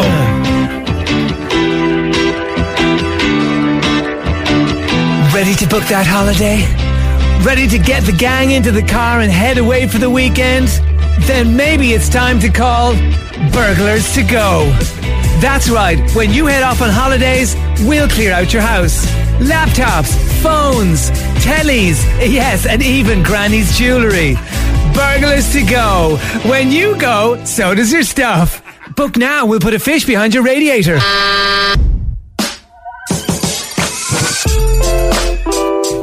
Yo, what's up? It's Kendrick Lamar with my brand new track featuring a random Aldi store worker called Padraig. How's it going, Padraig? I have to go down to get somebody spilt yogurt out by the fridge. Yeah, my boy with the yogurt. Then I gotta go up and get more change for the till. We're out of change in 5-cent pieces. Yeah. Hey there, actor Liam Cunningham here.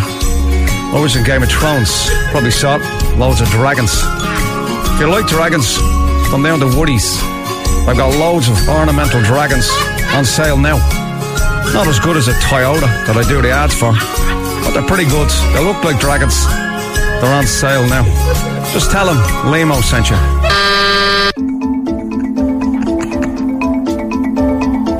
Tonight on Nature Watch, we investigate the future of the badger. Is it destined to be just some kind of furry guy? Or is there a chance for badgers to outperform humans in business? We'll take a look tonight as we speak to one badger who has recently won the award for Entrepreneur of the Year and doesn't have TB.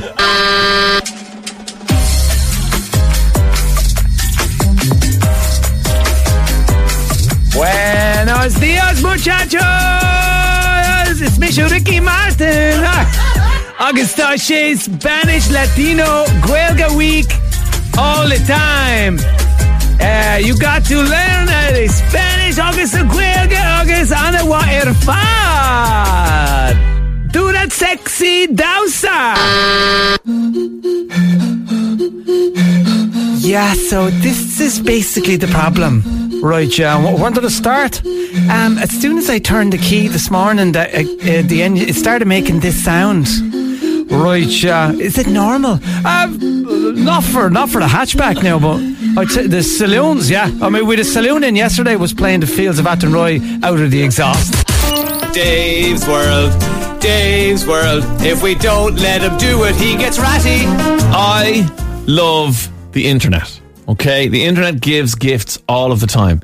It also gives gifts related to music and animals. You may remember before that I've played you things like, say, when a cat makes this noise.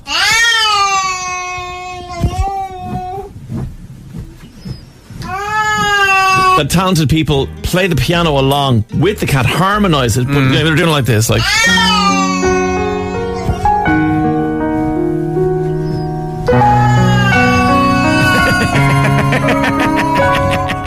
Wait, and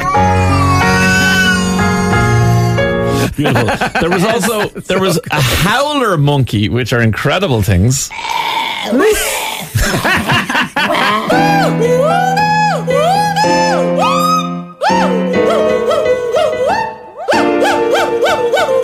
Let's be honest. So that's a monkey, not a man. No, that's a monkey. And then the man is playing the piano along. Like when he goes up, but he's following the animal in a way, okay? Great, amazing talent. There's been an advancement. Somebody has auto-tuned animals and turned them into songs. Okay, so you are determining the beats, the meter, the melody, whatever, because you've got auto-tune. So this is the dogs one first. This is amazing. I brought Emer in because Emer's an animal lover, so I think you'll like this, Emer. So here you go. Auto-tuned dog song.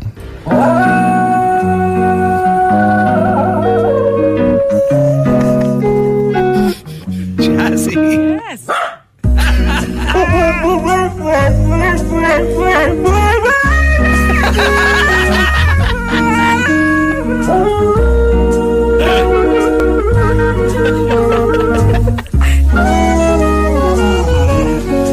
Wait.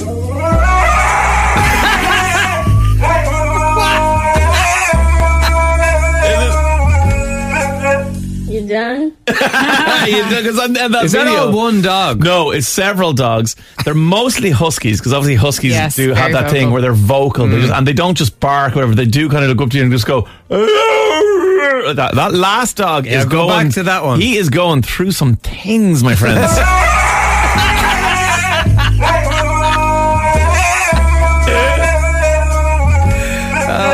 You done? His owner's obviously had enough. Like his owner's He's like, just thinking of things. He's just having his say in life. You can't silence him. no, you definitely can't. Cats do make incredible noises. They don't just meow. They kind of make these weird kind of rhythmical things. And someone has taken this is all the cats, different cats, all auto-tuned. I love this so much. It's Rihanna.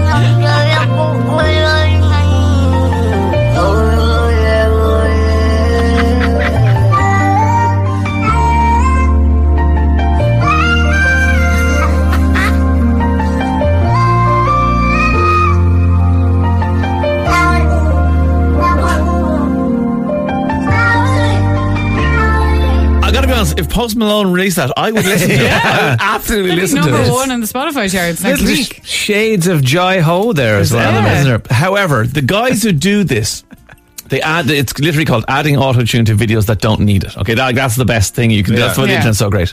They found an Irish icon. They're not Irish, they're from the UK. They do them all over the world. And they found an Irish icon. And tell me, if this was released, it wouldn't be number one.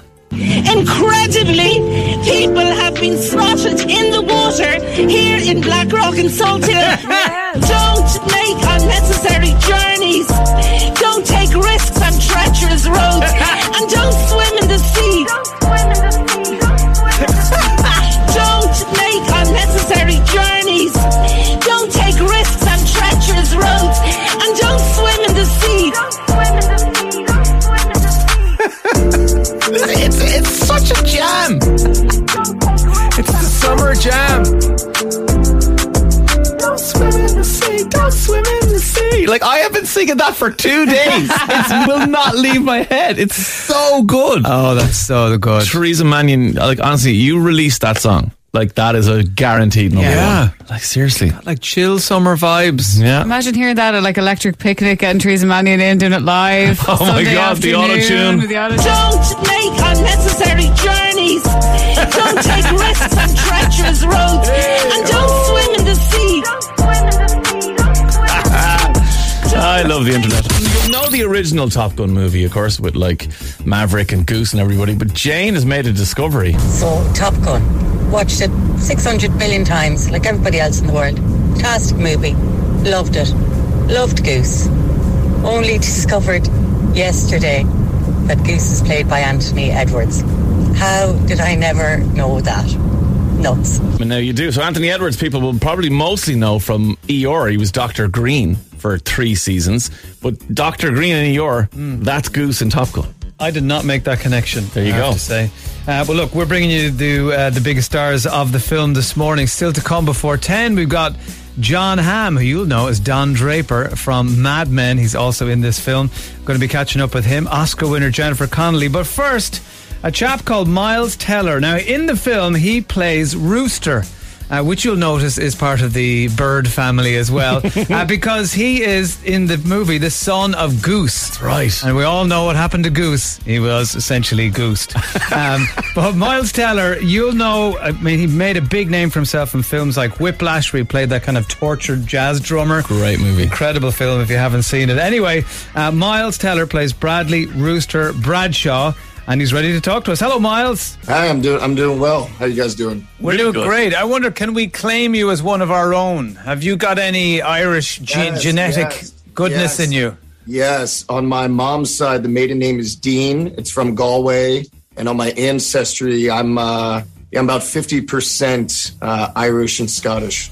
Wow. We'll definitely take you so. Yeah. I love Ireland. I took my grandparents for their 50th wedding anniversary. When I was in college, I studied Celtic music with Mick Maloney. He was the number one tenor banjo player in the world. I absolutely adore Ireland. Wow. Do you play instruments yourself? I do. I play piano. I play saxophone, or I did play saxophone, drums, and guitar. Well, Drums will certainly know from Whiplash, obviously. What a movie that was. Man, that was incredible. Thank you. But also, you're playing the piano in Top Gun Maverick. I know. When I read it in the script, I think I was pretty excited about it, and I told him that it's something that I wanted to do myself, that they weren't going to need a double or anything. And I've always felt like Great Balls of Fire is a pretty good party trick if you can get on the piano and play that. Definitely. Well, actually, talk about your character for a minute, because Dermot and I, we went to see the movie together in an empty cinema. It was just incredible. But that bit, like, there's bits where we don't give too much away, but like we cut back to the original movie, and there are so many shots of what is now become your character, and you kind of think, like, this is such an incredible universe that we're only in the second movie, but it's such an incredible universe. I know. I think it's Tom used an analogy for this, and he said we're trying to hit a bullet with a bullet. That's really how precise we need to be able to make a sequel to Top Gun and to have it satisfy fans of the original, but also you can't wink too much at the audience, because then I think that's kind of low-hanging fruit. The movie needs to be able to stand on its own, but to be able to kind of dive back into a story 30 years later and it just feels right. They really did such a great job with it. We all benefited from being a part of it. I presume, when the original movie came out all those years ago, we would have memories of it, and it kind of encapsulates the 80s and the sort of the brashness and the boldness and the kind of, screw you, yeehaw type approach of the 1980s. What's it like for you? Obviously of a different generation, but no particularly clear memories yourself of that time for obvious reasons.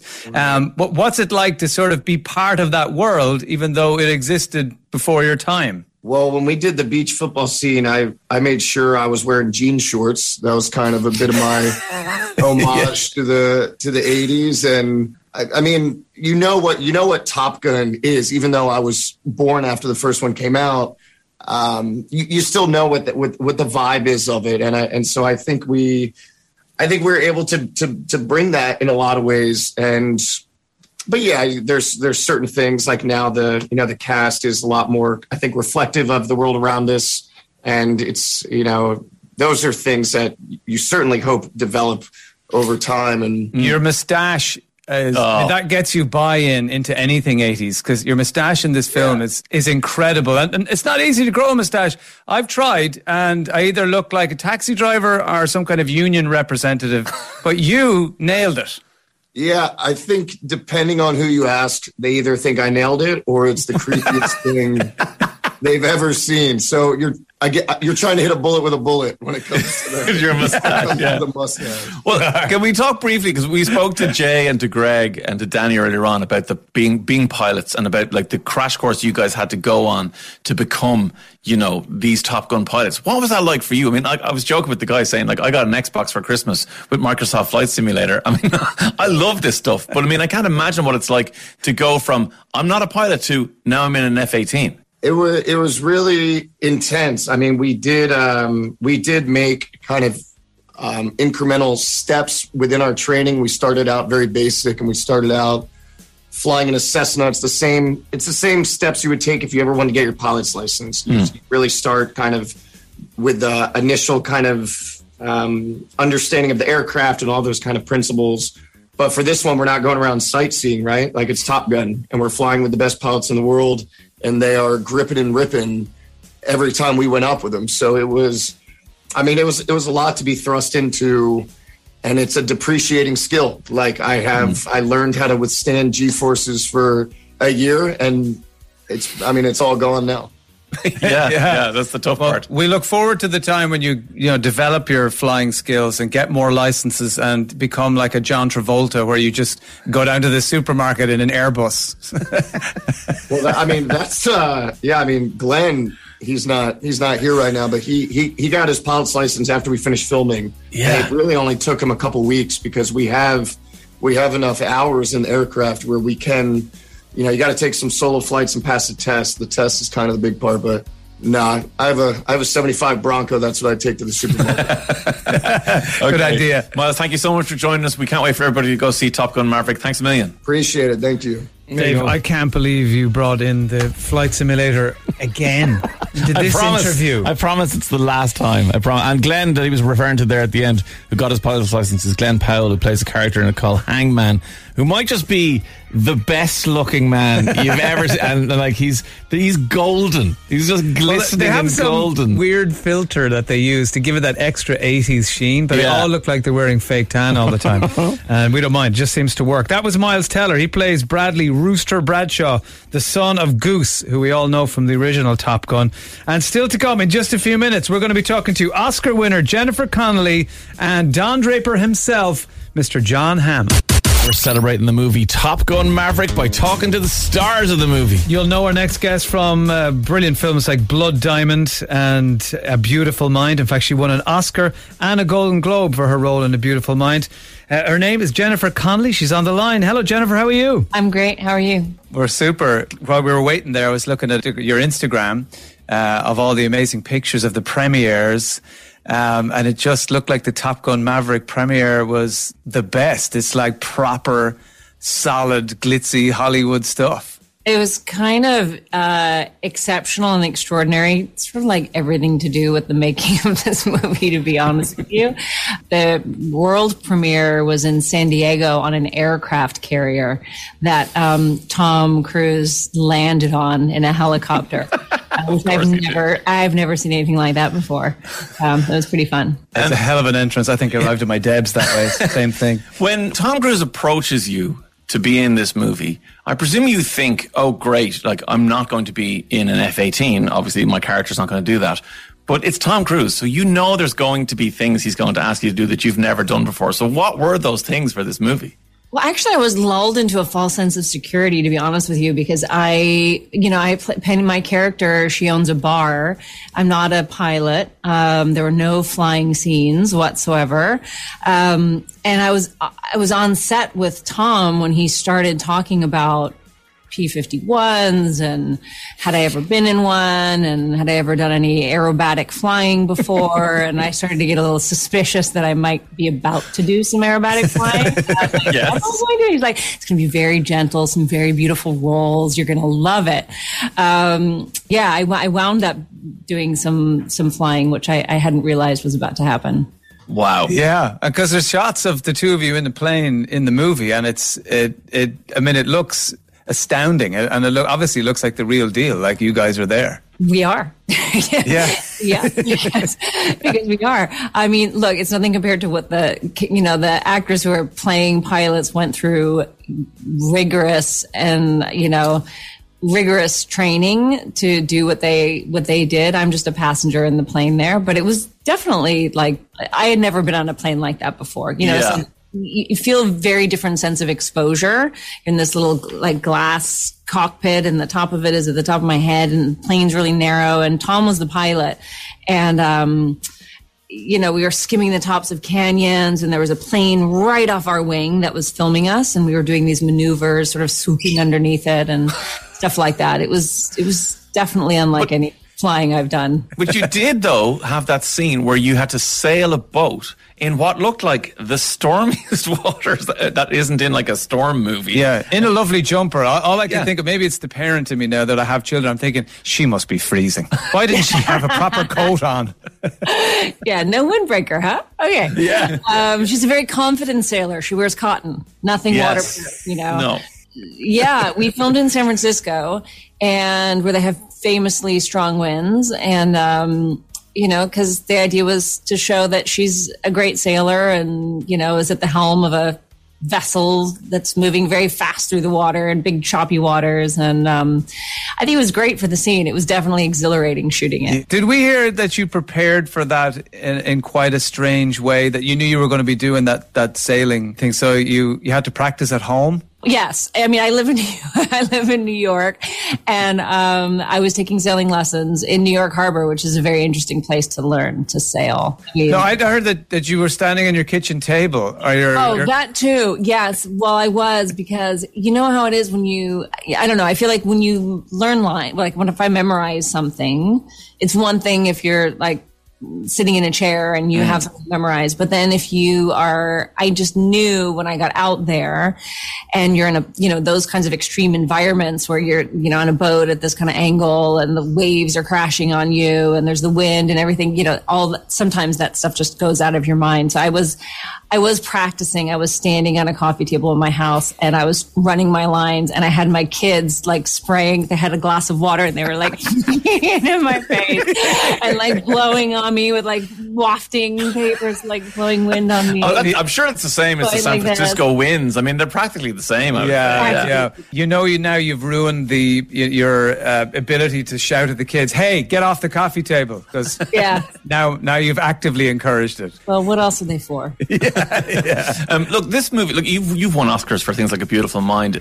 This movie, Dermot and I went to see this together alone in IMAX. It was just so incredible.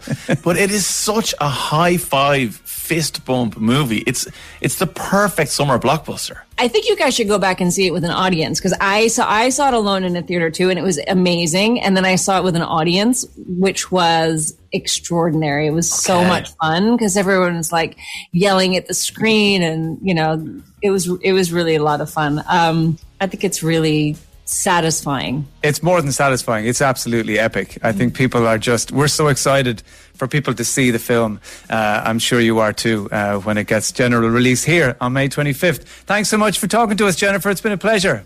Thanks. You too. Have a great day. Bye.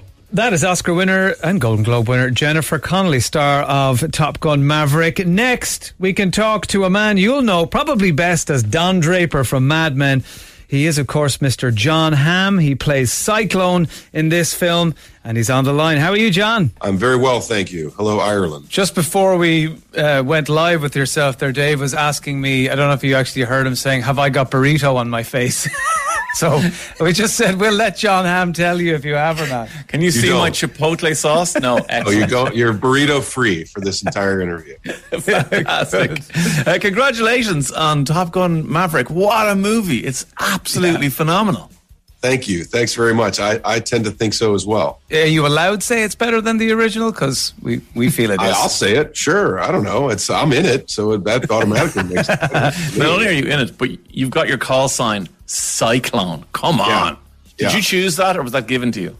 I wish I could say I chose it. No, it was given to me, and I took it with both hands very gladly because it's awfully cool. Oh, it is. You've got it all. The uniform. Even if you just see the name Vice Admiral Cyclone on a script, you're like, I don't care what this film is. I have to play him.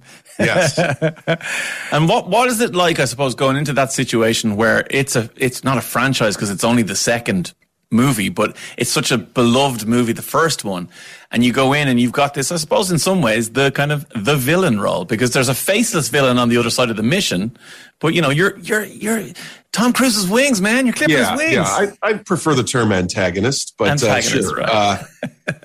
Someone has to tell Maverick that he can't do what he wants to do, and I'm happily taking that role. It's a pleasure to be opposite Tom in a scene. He is a consummate movie star. They don't make him like that anymore, and it's he loves his job, and this movie obviously means a lot to him, but he also just has a tremendous enthusiasm for the process of making movies in general.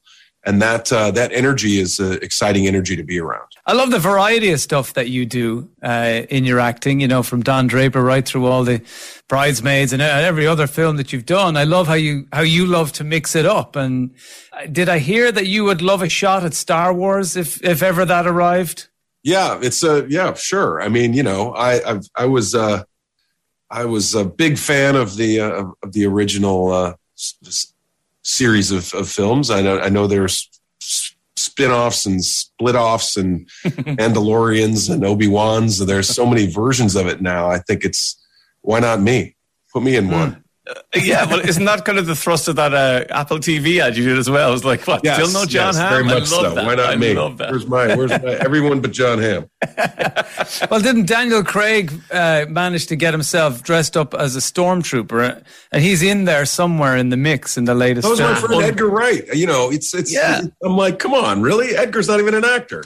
Would you do it if they said, okay, we'll let you can do a part, but you have to dress up as some completely unrecognizable alien with a big bulb head or something? Sure, I'd play Greedo's brother or somebody like that. Why not? Let's talk about Ireland for a second, because we know you have a graw, as we say in this country, a love for Ireland. We know you were over here shooting Wild Mountain Thyme, and you had the time of your life, I believe. We did, and we shot that in County Mayo and Ballina and Crossmalonia. We had a wonderful experience. It was, Ireland is as advertised. It was gorgeous and green and rainy and all of the things. So I loved my time over here. I spent about 5 weeks over here, and I very much had a wonderful time. And did you experience the rural Irish pub? Because that's a very important part, particularly in the west of Ireland. We sure did. We experienced it quite a few evenings and quite a few days as well. And quite a few evenings that bled into days. It was quite exciting. That'll happen. Very, very welcome. Yeah. Did you ever experience the ancient Irish tradition of the lock-in, where the pub is? I have experienced that as well. We, the green carpet was rolled out quite nicely. I'm always amazed by, I think, we should get NASA or somebody to look at what Irish pub curtains are made out of, because you can have the rowdiest bar and then the barman goes, right, that's it, lad, shh, and closes the curtains, and suddenly all sound stops and getting out onto the main street. And there could be a full-blown wedding happening in there. You can't hear anything. As the guard walks by, he's like, nothing happening here. Nothing happening, yes. Pay no attention to the proceedings behind the curtain. Yeah. Well, John Hamm, listen, congratulations on Top Gun Maverick. The role of Cyclone is epic, and we don't want to give anything away, but I just love the character journey that he goes on and everything that's with it and everything. So congratulations. We love it. Thanks very much, gents. Nice talking with you. Hi, guys. It's Dermot and Dave here from Today FM in Ireland. How are you? Hey, what's up? Nice to see you. Before we get into the Top Gun stuff, Greg, were you at the Miami Grand Prix? Yes, I was at the Miami Grand Prix. What an experience. Yeah, were you also there? No, I was looking at it on TV in Ireland, but it looked like one of those things that you would just love to be at. It even had mermaids. We didn't see the mermaids, though. I didn't see the mermaids. I don't remember seeing a mermaid. Yeah. Are you sure you were watching it? Yeah. Channel. I think he was watching the Disney Channel. Was watching something else altogether. Yeah. How high are you when you watch? As we went to it, we realized you could only go out above the paddock and just watch a little bit of the race, and you got to head right back inside to watch the rest. Okay. So otherwise, you're gonna have a whiplash. Come here, boys. I feel like I'm on the same level as you guys. Like I'm practically an Air Force Top Gun pilot, because for Christmas I got an Xbox and Microsoft Flight Simulator, and I've been training, and I'm up to a Cessna, guys. I'm just behind you. Yes, which you crashed into the Tower of London. I was waiting for you to say I joined. Is it PC or is it? No, Xbox. Oh, Yeah. okay. But I will say the Irish Air Corps, which is our Air Force, did find out that I got this, and they invited me down, and I flew in their simulator. Now, I think 15 minutes in the simulator, I'm pretty much the same as you guys, right? How many times did you crash? I actually didn't crash. I was really good, apparently. Okay. We didn't either, so I guess we are alike. But you guys had to actually fly F-18s, though. Like, this is so crazy that, you went on such a crash course of training, you flew the planes. Yeah. Well, we were in the back of the F-18 while Navy pilots were piloting. But I mean, that's still intense because more people. Are you a fan of football, NFL football? Sure, yeah. American football. That's why I say NFL. More people have Super Bowl rings than they have flown in the F-18. So you're looking at some elite. Another way, people. Way more people have won Champions League. Nice. You know, Danny played soccer. He's making a reference that we understand better here. I get it, Danny. I get it. Translate it for me. Yeah. He's been doing that all different language, but And Jay, how did you handle the G-forces? Because it's one of those things that mere mortals don't understand what it's like until you're in one of those things, and you feel like you're your head is going to roll off your shoulders. Yeah, I mean, your head always feels like it's going to roll off his shoulders when you're pulling them. But man, I had this crazy experience. I had to pee every single flight. Like literally mid-flight, I would have to ask the pilot to like level out and pull out a bag, and I would pee every single flight. What was that? Was that fear, or was it just that this is what those forces do to your body? Good question. It's what the forces do to your body. I don't really believe in the F word. You know what I'm saying? Well, did you pee? Did you have to pee? Did the forces never made me pee. I never peed. Yeah. That's interesting. No, but it was just Jay. I threw it because I was doing way more intense things in the backseat. As a weapons system operator, I had to fly the exact same courses, but then while we're turning right, I had to look over my left shoulder. It's like, I mean, you've got motion sickness being on the back of a car texting, right? Doing something else that you don't know, your body's like disoriented. So it's actually technically way tougher on the body. Who says that? Everybody says that. Who is that? This team was like, yo, you guys have it way worse. So whenever they take rides, they get nauseous and they're talking about it. But technically, we were all taking rides, so we were all like nauseous. But you the simulator? You're also looking where you're going. Do you get nauseous when you do the simulator? I didn't know. The simulator was okay. It didn't move too much. It was like those huge screens. The whole room was a screen. So for me, actually piloting, I was okay. But the people in the room, they all felt sick because the screens move, but they're not controlling the joystick. Because you don't know where you're going visually. So exactly. And did you guys get to choose your own call signs? Because what we got? We got Coyote, Payback. We got Fanboy. When we got the script, they were all there. Joe gave us the opportunity to change our call signs if we wanted to. And I think everybody thought about it, but it ended up fitting. Yeah. And really, I think they did a great job casting us for the roles specifically. So I think we all played into what our call sign was. Yeah. Oh, you guys should have seen my first audition. It was a different Fanboy. What you want to reenact it? No. It was not giving anything away. It was just no. I want to reenact it. But it was a completely different Fanboy. Okay. I had also had longer hair, so by the time I did my callback, Joe's like, "Oh, cut your," and then different dude. That's it. So how did you become then the Fanboy that we know now? What made you just decide to flip it? Well, it just kind of the progression of discovering the character, and also it's we're creating a unit and team, and I think at that point it's reading off of what is in the space. So if everyone's like the big-headed ego gunslinger, no one's an ego-headed gunslinger. So it kind of like neutralizes. So I think bouncing off of that and just knowing where, just the fit is always different based on the cast. And I think this one specifically, everyone was so well cast for their parts that it just organically kind of happened and the characters kind of formed based on the squadron that we built in real life. Right, well, we better wrap it up, guys. Not because the interview's over. We're afraid that Jay needs to pee. So we're I got a diaper on. Don't worry about me. That's Robbie Williams on Today FM and Feel. Wouldn't mind giving him a good feel. Ladies and gentlemen, please join us now as we cross live to Limerick, where we'll find Noni Considine. How are you, John? How are you? Are you getting on? Noni. Hi, it's Dermot and Dave. Hi, Noni. Hi, can you hear me? Yeah, coming through loud and clear. What's going on? Oh, live from Limerick here, Kate, with some big news. What's your big news? I have opened a brand new state-of-the-art maternity hospital in Donkey Ford's Chipper. Yes, of course you have. Yeah. What the hell have you done that for? Well, you know, I was sick of listening to them talking about their new hospital, talking about it and dithering and changing their minds. I haven't seen this level of confusion since Johnny Depp tried alcohol-free wine. Yes. So it's all kicked off here now. We're up and running. Okay, but hang on, Noni. Is this an appropriate place to open a maternity hospital? Absolutely. I would like to reassure everybody that it's above board, everything, and I'd like to doubly reassure them that there is no religious involvement with this hospital, except for a holy picture of Paul O'Connell hanging above the deep fat fryer. In the name of the Father and the Son, the Holy Monster. And Noni, I know you very well. Have you any medical staff? Oh, didn't we do, David? We've 3 members of John's ambulance, currently on chips. And on smoked haddock, Jerry's there. And he was an extra 5 years ago in Holby City. So I think the trading is dialed in, is this? Yeah, so what's happening now then? Well, just after launching the maternity meal deals here. At the maternity hospital in Donkey Falls. What are they, so? Why not try an epidural and a bag of chips? or $5.99. Yeah. Wow. Why $1.50 will get you a C-section and a can of Coke. Yeah. And today's special, battered ultrasound, dripping in gravy. Oh!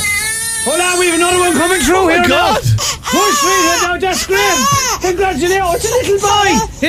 Here, wrap the child in this newspaper. There you go. Wrap the child in that now. Fair play to you, Maureen. Well done, congratulations. Now, salt vinegar on the baby.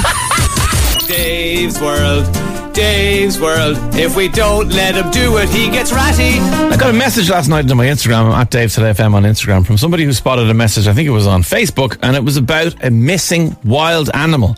So we had to get to the bottom of it. And Ben Hart from Wild Encounters Mini Zoo in Limerick is on the phone. Hiya, Ben. Hi there, how you doing? Good. What are you missing? So it's a capybara. So for those that don't know what that is, it's basically a South American species. It's the world's largest rodent, so it's about the size of a Labrador. Looks a bit like a guinea pig. Yeah, I remember seeing a capybara before in a zoo somewhere and going, oh my God, it's so much bigger than I thought the capybaras were. Saw some down in Fota Island has them. Yes. Yeah, I think they have some, yeah. And so, what has the capybara got a name? Julio. Julio the capybara. Okay, so a good South American name for the capybara there. How did Julio get out? Because I presume you guys at the Wild Encounters Mini Zoo are very careful about your animals.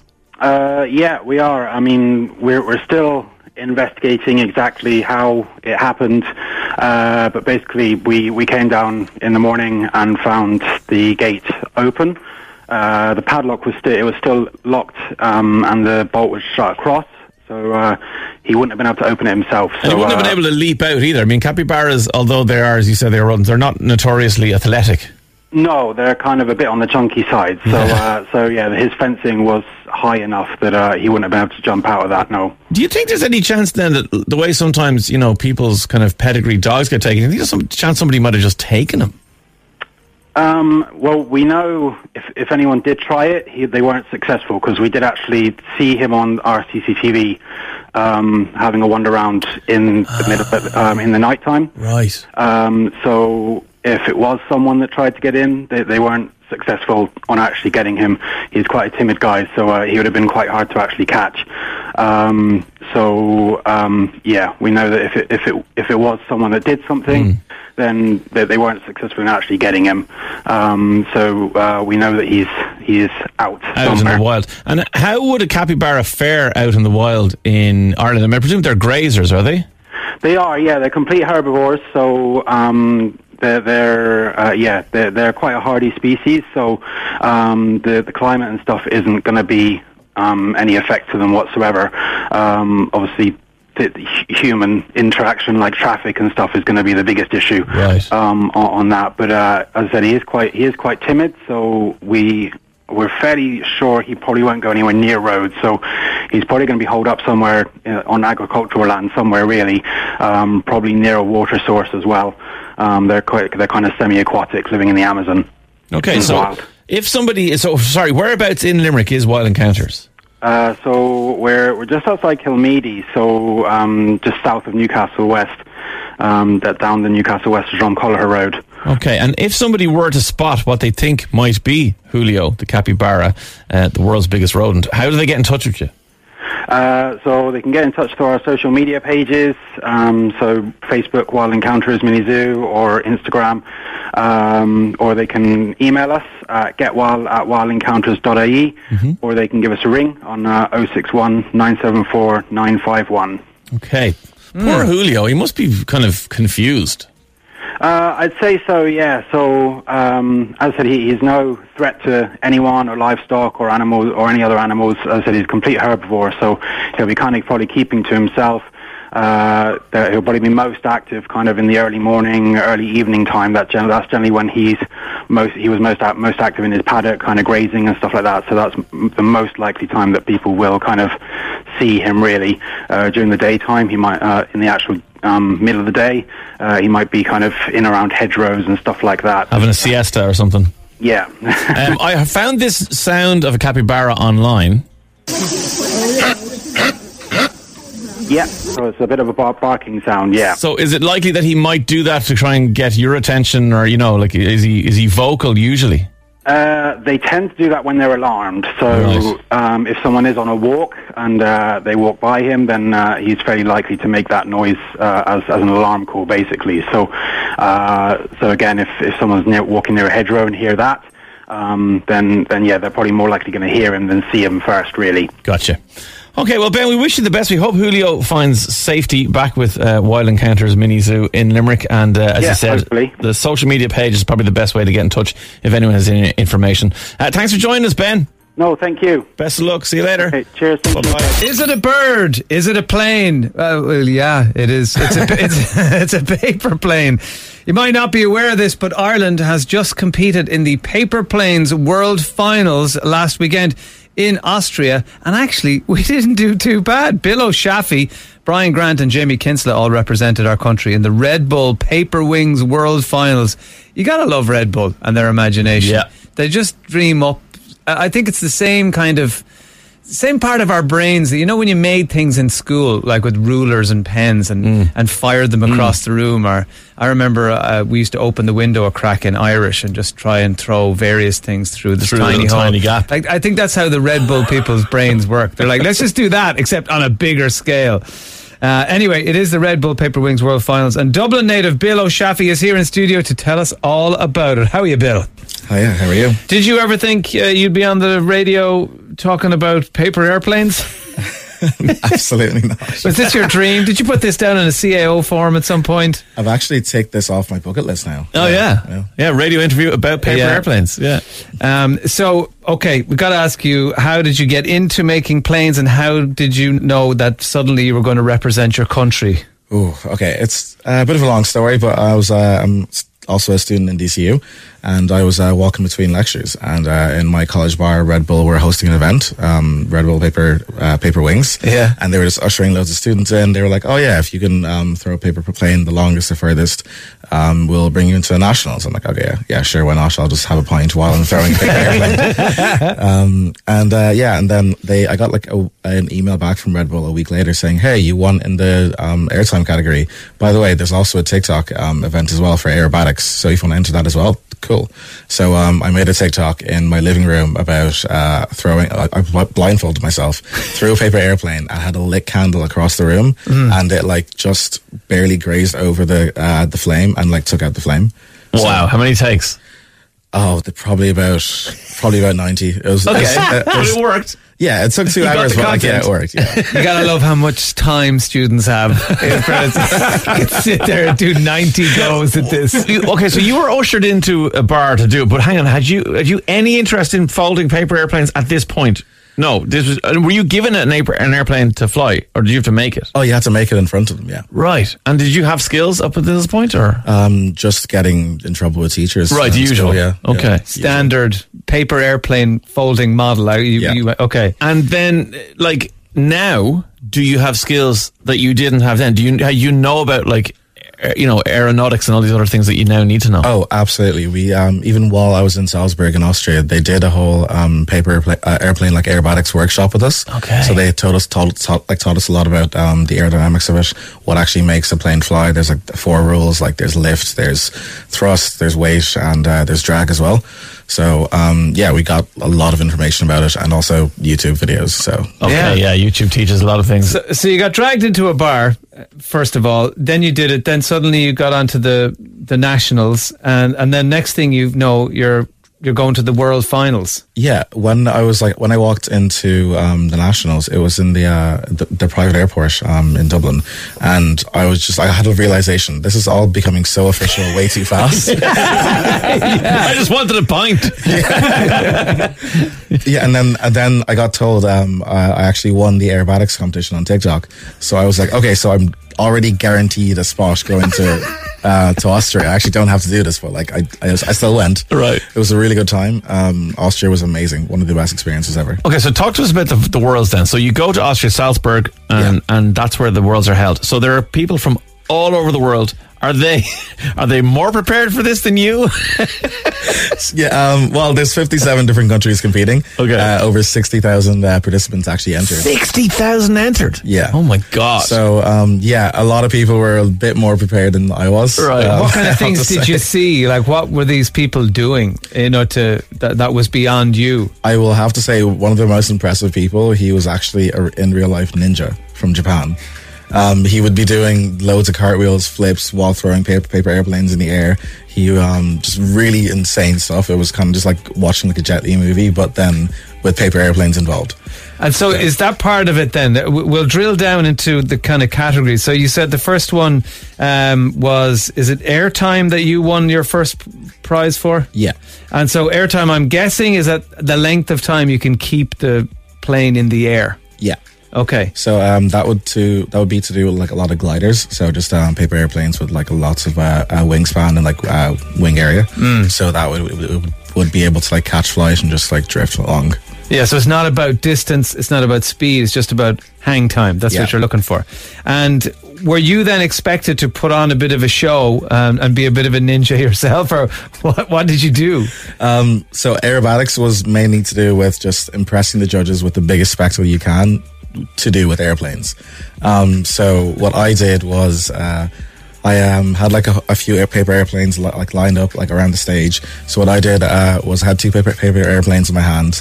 I did a few cartwheels while throwing them mid-cartwheel, and then I dropped down into a push-up stance and started throwing airplanes while doing push-ups. Yeah, we have pictures of that. That's impressive. It is very impressive. So were you doing one-armed press-ups and throwing? Basically, yeah. Okay, well that one-arm press-up, whether you're throwing a plane or not, is impossible for most people. Bill, you mentioned the word ninja, and this is incredible. When I was a child, I made a paper airplane. I don't know if someone told me or if I'm in my. It's a hazy memory. I was 7 or 8. It's called a Ninja Baby. Okay. Right. So while we're talking, who called it a Ninja Baby? I think I did. I don't remember. I was 7. Okay. Okay. But I still to this day, it's the only thing I can make paper airplane wise. I'm going to make this while we're still chatting, and then I want you to judge it, in terms of construction and all the things it needs to be a paper airplane. And by the time we're finished chatting, I'll have it for you, and we'll go for it, okay? I will say one of the most important things while making a paper airplane is no matter how many folds you do, if your wings aren't symmetrical, it won't do what you want to do. Symmetrical wings is a given, my friend. Okay, so I'm already ahead of the curve, as it were. Well, while he's doing that, I'm just looking at some of the hang time or the airtime records. I know that there was a chap from Pakistan who won the airtime section, and his plane was in the air for 14.86 seconds. Yeah, which is a long time if you're just looking at it.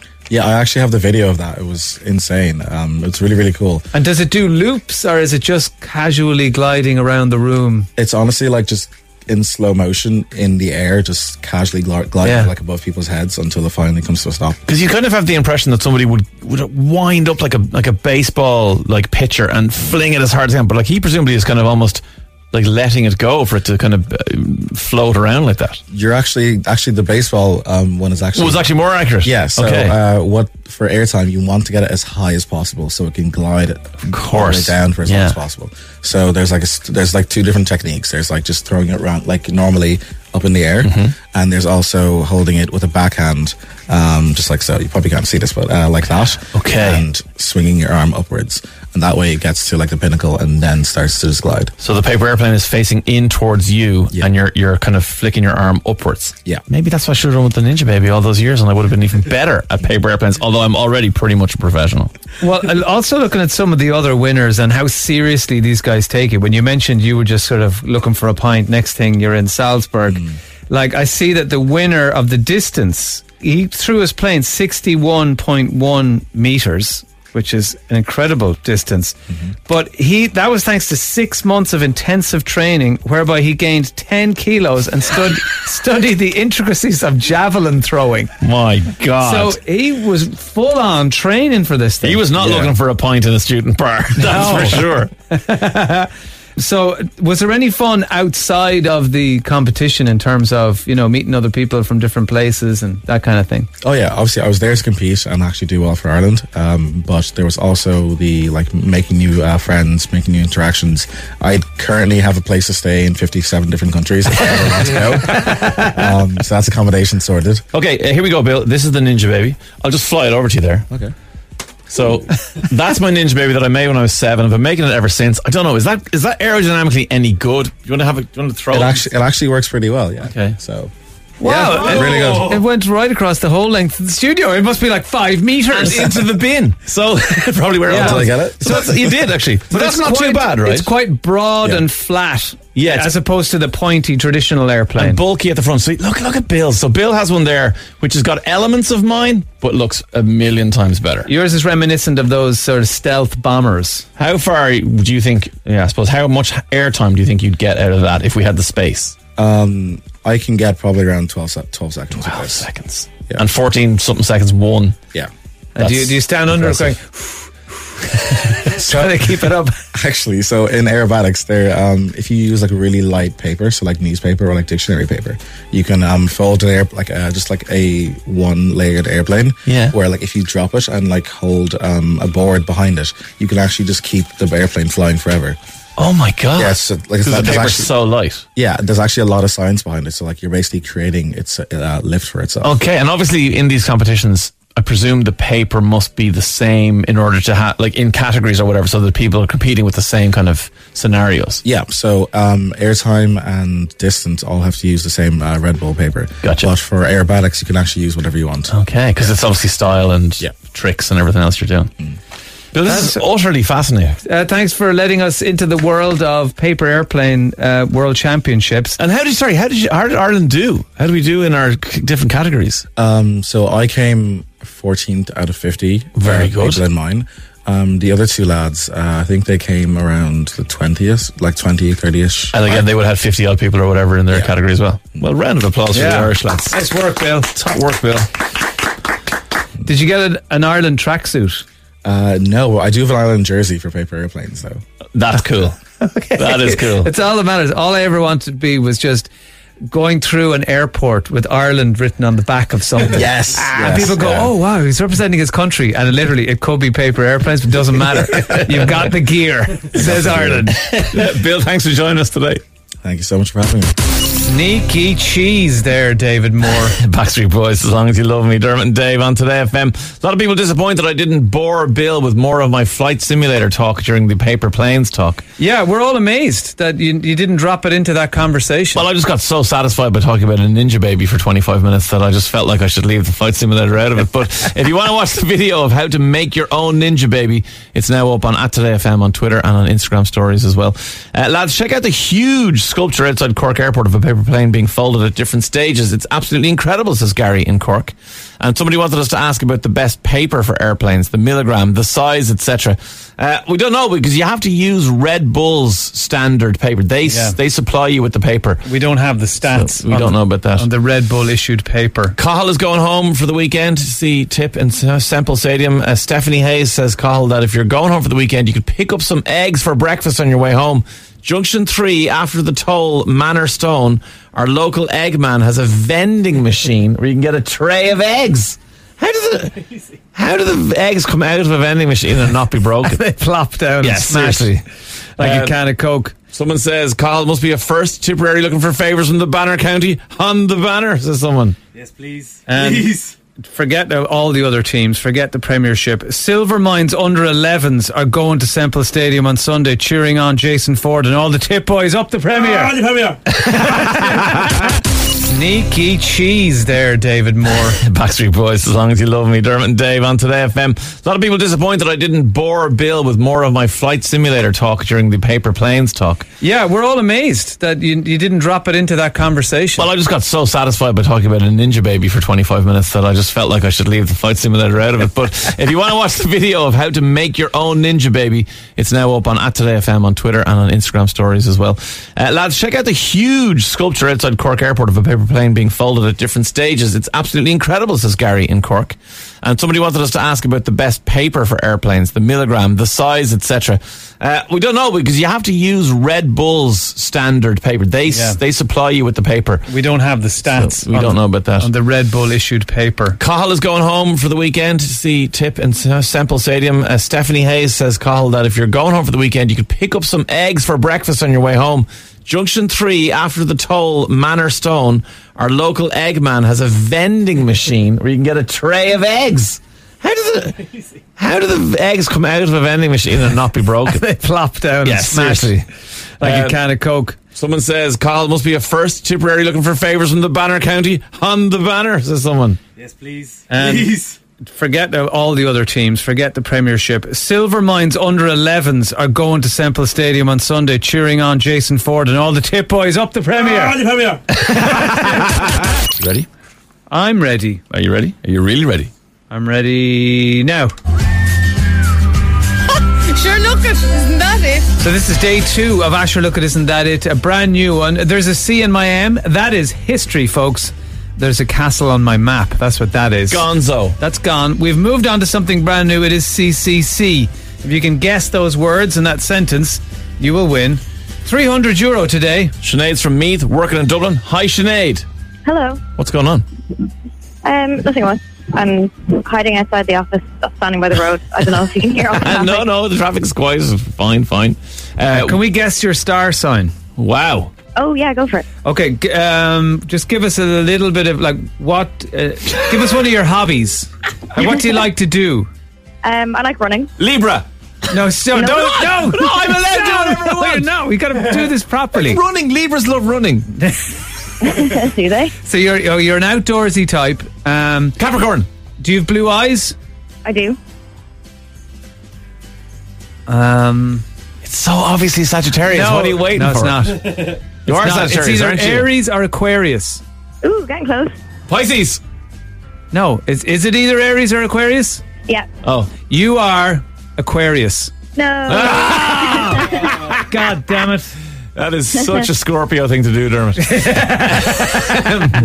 Sinead, CCC. What do you think? I think it's crunchy custard creams. Crunchy custard creams. Nothing like them. Good value too in the supermarkets, lads. Mm-hmm. So it's all Dave will buy bloody cheap crumbly cardboard. Yeah. Custard creams, bourbon creams, and cheap ginger nuts. They're the greatest. Sinead. Yes. It's the wrong answer. Oh. Sorry about that. Well. See you, Aries. Bye. Bye. Brendan. Yeah. Okay. Hiya, lad. We're going to guess your star sign, God, right? I thought this was only going to happen once. No one is going to hear it. That's all I Oh, Scorpio! No, what? Yes! Just trying to wreck Dermot's buzz. Just keep guessing it first. Brendan Byrne, you are a Scorpio. What month does that have you in? November or something? End of October. End of October, right. What are Scorpion traits? God, I don't know. Like, are you creative? Guess what, Brendan? They don't exist because it's all complete and utter I think I'm hokum. probably a bit of a gowl. That's not specifically for Scorpios. I can assure you of that. I'm sitting across from an Aquarian gal right now. To be honest with you, Brendan, CCC, 300 quid. What do you think? It's probably too normal to be one of your picks, but Cool Calm Collective. There's a castle on my map. It's not exactly out there, you know. Cool, calm, collected. So you're a pretty cool, calm, collected guy. What's your job? You're a salesman, yeah? I'm working with a bike store in Kinnegad, Coin Cycles. We deliver all over the country, really. So. Coin Cycles? Yeah. Man yourself. And it's Bike Week this week. I'm at Junction 14 now, one of your favourite services. That's it, yeah. Junction 14. Got the makeover during COVID, and we're all enjoying it. Everything in there. From smoothies to Supermax. From smoothies to Supermax. And they're always very friendly on the tills. They are very friendly. They don't rush you, and they don't do that thing which really annoys me. You know, people who keep leaning out going, next! You're like... We'll see now shortly. Yeah, no, they're always very friendly in there. Brendan Byrne. Yeah. You're wrong. Yeah, I knew it. See you later. Thanks, lad. Have a good day. See you. Bye. Thank you. Bye. Susan's in Dublin with her twins. Hiya, Susan. Susan! Oh, we spent too long with the other two. Is she on She show? just- Yeah. Twins were crying. Susan? Okay, 1 sec, we'll try again. Hang on, Carl's going to put you through now. Ready? Susan! 3. Oh, hang on a sec. Oh, you're on the wrong thing. I got 2. No, it's my fault. Hang on. Oh, yeah, go. Yeah, no, you do 2. I'll try something else. Oh, God, this might wreck everything. Hang on. If I press this button, I don't know what's going to happen. Dave's at 3, work. 2, 1. Press the button. Dave's And on- now, Susan! Hi. Yeah! Press the button, nothing got wrecked, and oh my God! Isn't that it? The buzzer's gone off. You just won a T-shirt. Brilliant. Excellent. Thanks a million. You'll have to. Sorry, just Dave's in on work experience from Foss.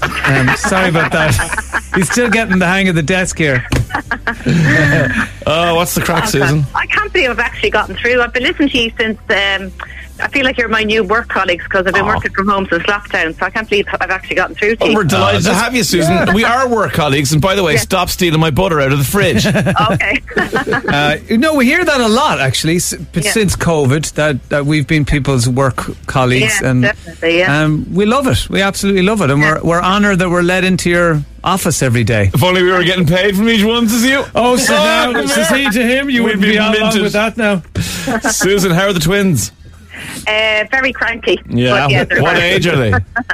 They're 11. 11. 22. Yeah. 11, and like 18 already. Yeah. And are they in school today or are they off? Because half of mine are off for teacher training. Well, they're actually on a half day. I have to collect them now at 10 to 12. Half day. Right. Yeah. Typical. Another one of those half days out of nowhere for the teachers, and then they've the summer off, says you. So we have to guess your star sign now. Oh, here we go. So, okay, are you creative or what do you like to do? Drink wine and watch Netflix. Okay. Are you Capricorn? No. You are. It's a 1 in 12 guess. No, give us something else. Would you? Somebody else was already the star sign today. Oh, there you go. Oh, Aries. Yes. End of quiz. Guys, I think this could be a regular segment. Oh, I hope not. Susan, CCC 1,000. No, 3. Sorry, I'll start that again. CCC 300 quid. And Dave's going to give $1,000 of his own money. What do you think? Cranky children complain. Cranky children complain. Yeah. No. Oh. Sorry, Susan. It was great to talk to you. And you two have a great weekend. All right, thanks a million. See you later. Cheers. Bye. Bye. Isn't it funny when Susan said, I like to drink wine and watch Netflix? I immediately thought, Maria, Capricorn, because that's what she is. She loves nothing more than Netflix and wine. In fairness, lots of people and lots of star signs fit into that category. In fairness, Netflix this week and wine. she's enjoying the wine, but not the Netflix, I'm guessing, because she's poolside. But not the wine, because she's also 8 months pregnant. Of course. So she's having neither of those things. Yeah. But is on her She holidays. mustn't be Capricorn anymore.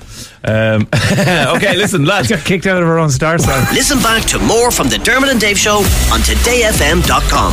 Dermot and Dave. Weekday mornings from 9 on Today FM.